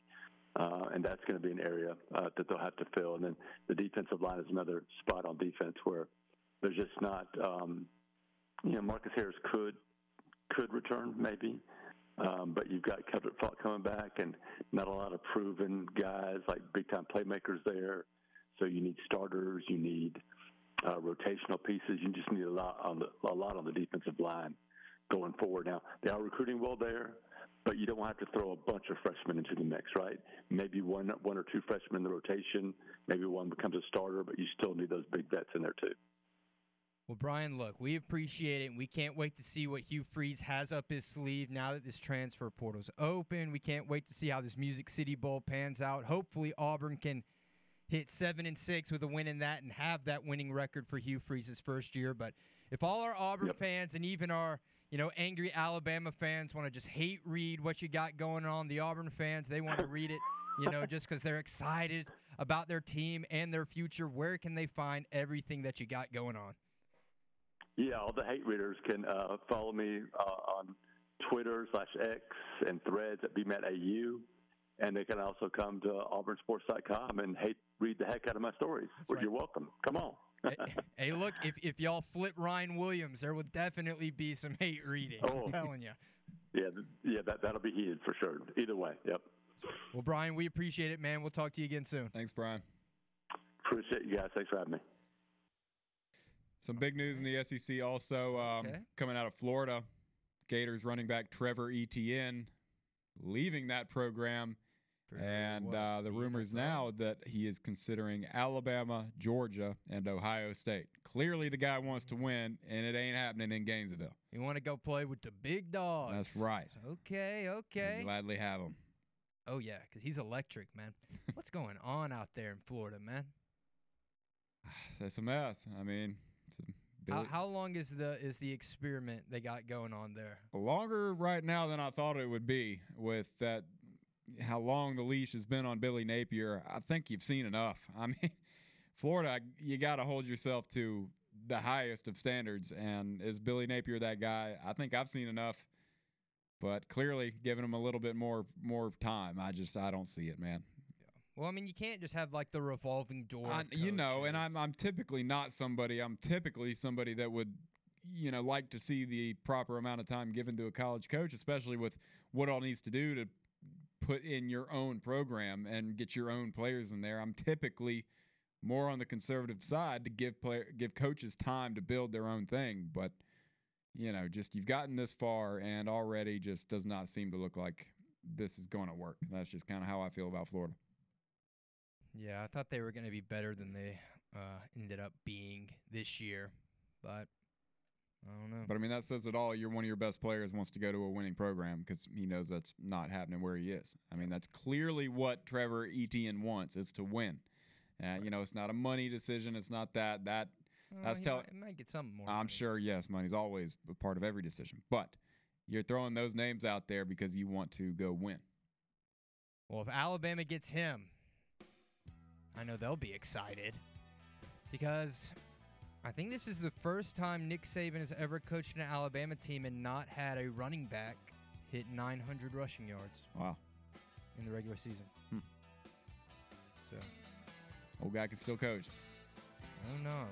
That I'm well aware of. I think Nick Saban, after beating Kirby, everyone was saying that Kirby was kind of taking over. I think Nick Saban has reestablished himself, if he ever even needed the reestablishing, as the best coach in college football and the GOAT. Look what happened to David Pollock. He ran his mouth. Now look at him. Yeah. Gotta be careful with that. Anything you say on the internet, it's there forever. And they will hold you to it. One more segment. Gulf Coast Auto Tech Tide and Tiger Report. We will be right back. Hey, this is Dabo Sweeney, and you're listening to WNSP 105.5. Welcome back to the Gulf Coast Auto Tech Tide and Tiger Report. Call now at 694-1055 or take part on the WNSP app. Once again, Corey and Nick. Welcome back to the Gulf Coast Auto Tech Tide and Tiger Report. I am joined by Stephen Root. It's our final segment. You're already begging me to come back. I know. Make a promise on air. It's been fun, man. You know you can call on me anytime. You gonna come back tomorrow? Oh, you need me that? Yeah, okay. I'll be here. You'll be here tomorrow. No, you got to figure it out. What? Can't do it. Oh. Dang, what you got going on? Tomorrow? Yeah, it's more important than hanging out with me. Well. And hanging out with all of our listeners who miss you. Looks like Leroy looking like they might come away with a win. Okay. Leroy leading 28-21 with 2 minutes left. That game's been a good one. We got the prep spotlight coming up next. That's right. Pigskin Gulf Pete, Shores Brian after Denard. that. Yeah, man. Saraland tomorrow. Once again, Ronnie Cottrell out there somewhere enjoying it. Yeah, he's having a good time somewhere. Somewhere in T-Town. Hey, good for Ronnie Cottrell. Love to see it. That's right. You think our local high school teams, do they sweep? Do they go 4-0 with Leroy? I think so. It's going to happen. It's going to happen. I feel very strong about Saraland, as you should. Yeah, most people do. Gulf Shores, I think they've got a great shot, man. Love to see it for the local teams. All right. Well, look, if Root said it, then it's probably going to happen, right? Don't listen to me on anything. Oh. I'm not right a lot. I follow my heart, and that gets me in trouble. You been in any trouble lately? No, I've been on the. You've been following your brain? Keeping my nose clean, brother. But. That's good. Yeah, man. Life is good out there. That's good. Life is good out there in the world of Stephen Root. Just the sports teams often causing heartache. But at least I have the Detroit Lions, right? How terrible does that sound? That at least I have the Detroit Lions to make me feel better about my sports fan. Well, and I think that I don't think the Detroit Lions are that good.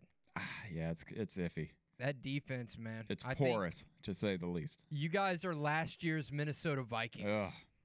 They're exciting, though. I mean, yeah, the Vikings were exciting last year. Yeah. Then they lost to the Giants in the first round of the playoffs. Yeah, Tide and Tiger Report. Jameer Gibbs. He is. There you go. He's the best running back that came out of that draft. No. I think we can all agree on that. He's definitely the best used. Yeah. He's definitely the best used, but no. Bijan is everything Gibbs can do with like 30 more pounds. But Gibbs is doing it, though. Gibbs is doing it. Yeah, but he doesn't have Jared Goff running his offense, which I can't believe I'm saying. We have Desmond Ridder. You're one Jared Goff short of being a really good football we really team. Are. If Jared Goff was our quarterback, we would have 3 losses. we'd be 9-3 right now. Where's Drake London at? Where's Kyle Pitts at? They're actually, they just got done running their route and they're still open. Yeah. But Desmond Ridder got sacked, unfortunately. Yeah. I mean, look, Detroit, they could go 5-2 to close the season. They got Minnesota twice. They've got the Bears this week, and they've got Denver and the Cowboys. I'm going to give the Vikings a win out of the two, and I'm going to give the Cowboys a win. But the Lions are going to find a way to.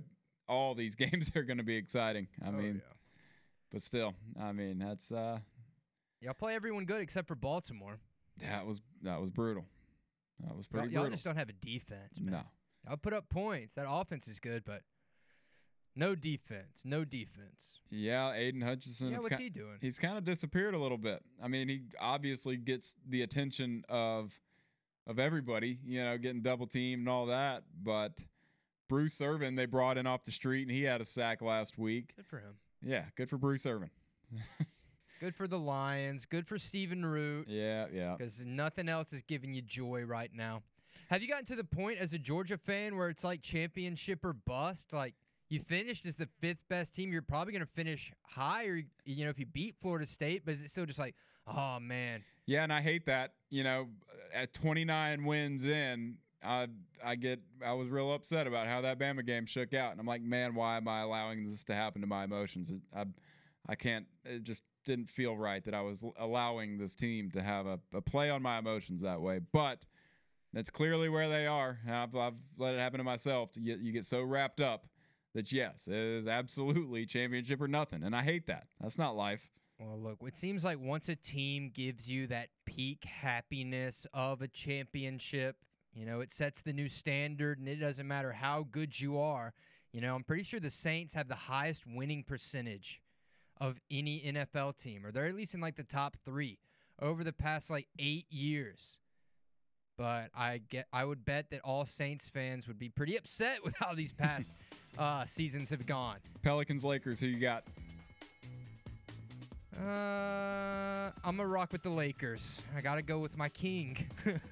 Hey, it's a big opportunity, the biggest game of Zion's career to this point as a pro. That's sad. I mean, it is. But, hey, he's prime time. We're going to be watching. And I'm going to give the edge to Giannis and Dame in that game. I do think Indiana is good, but I got to roll with my stars. I'm rolling with the stars. Braun and Giannis, and that would just be the best final, too, in Vegas. Thanks for having me today, buddy. Always good to see you. It was my pleasure, my honor even. I hope to hear from you soon. Maybe tomorrow, maybe. I'll be back. I love you, Mobile.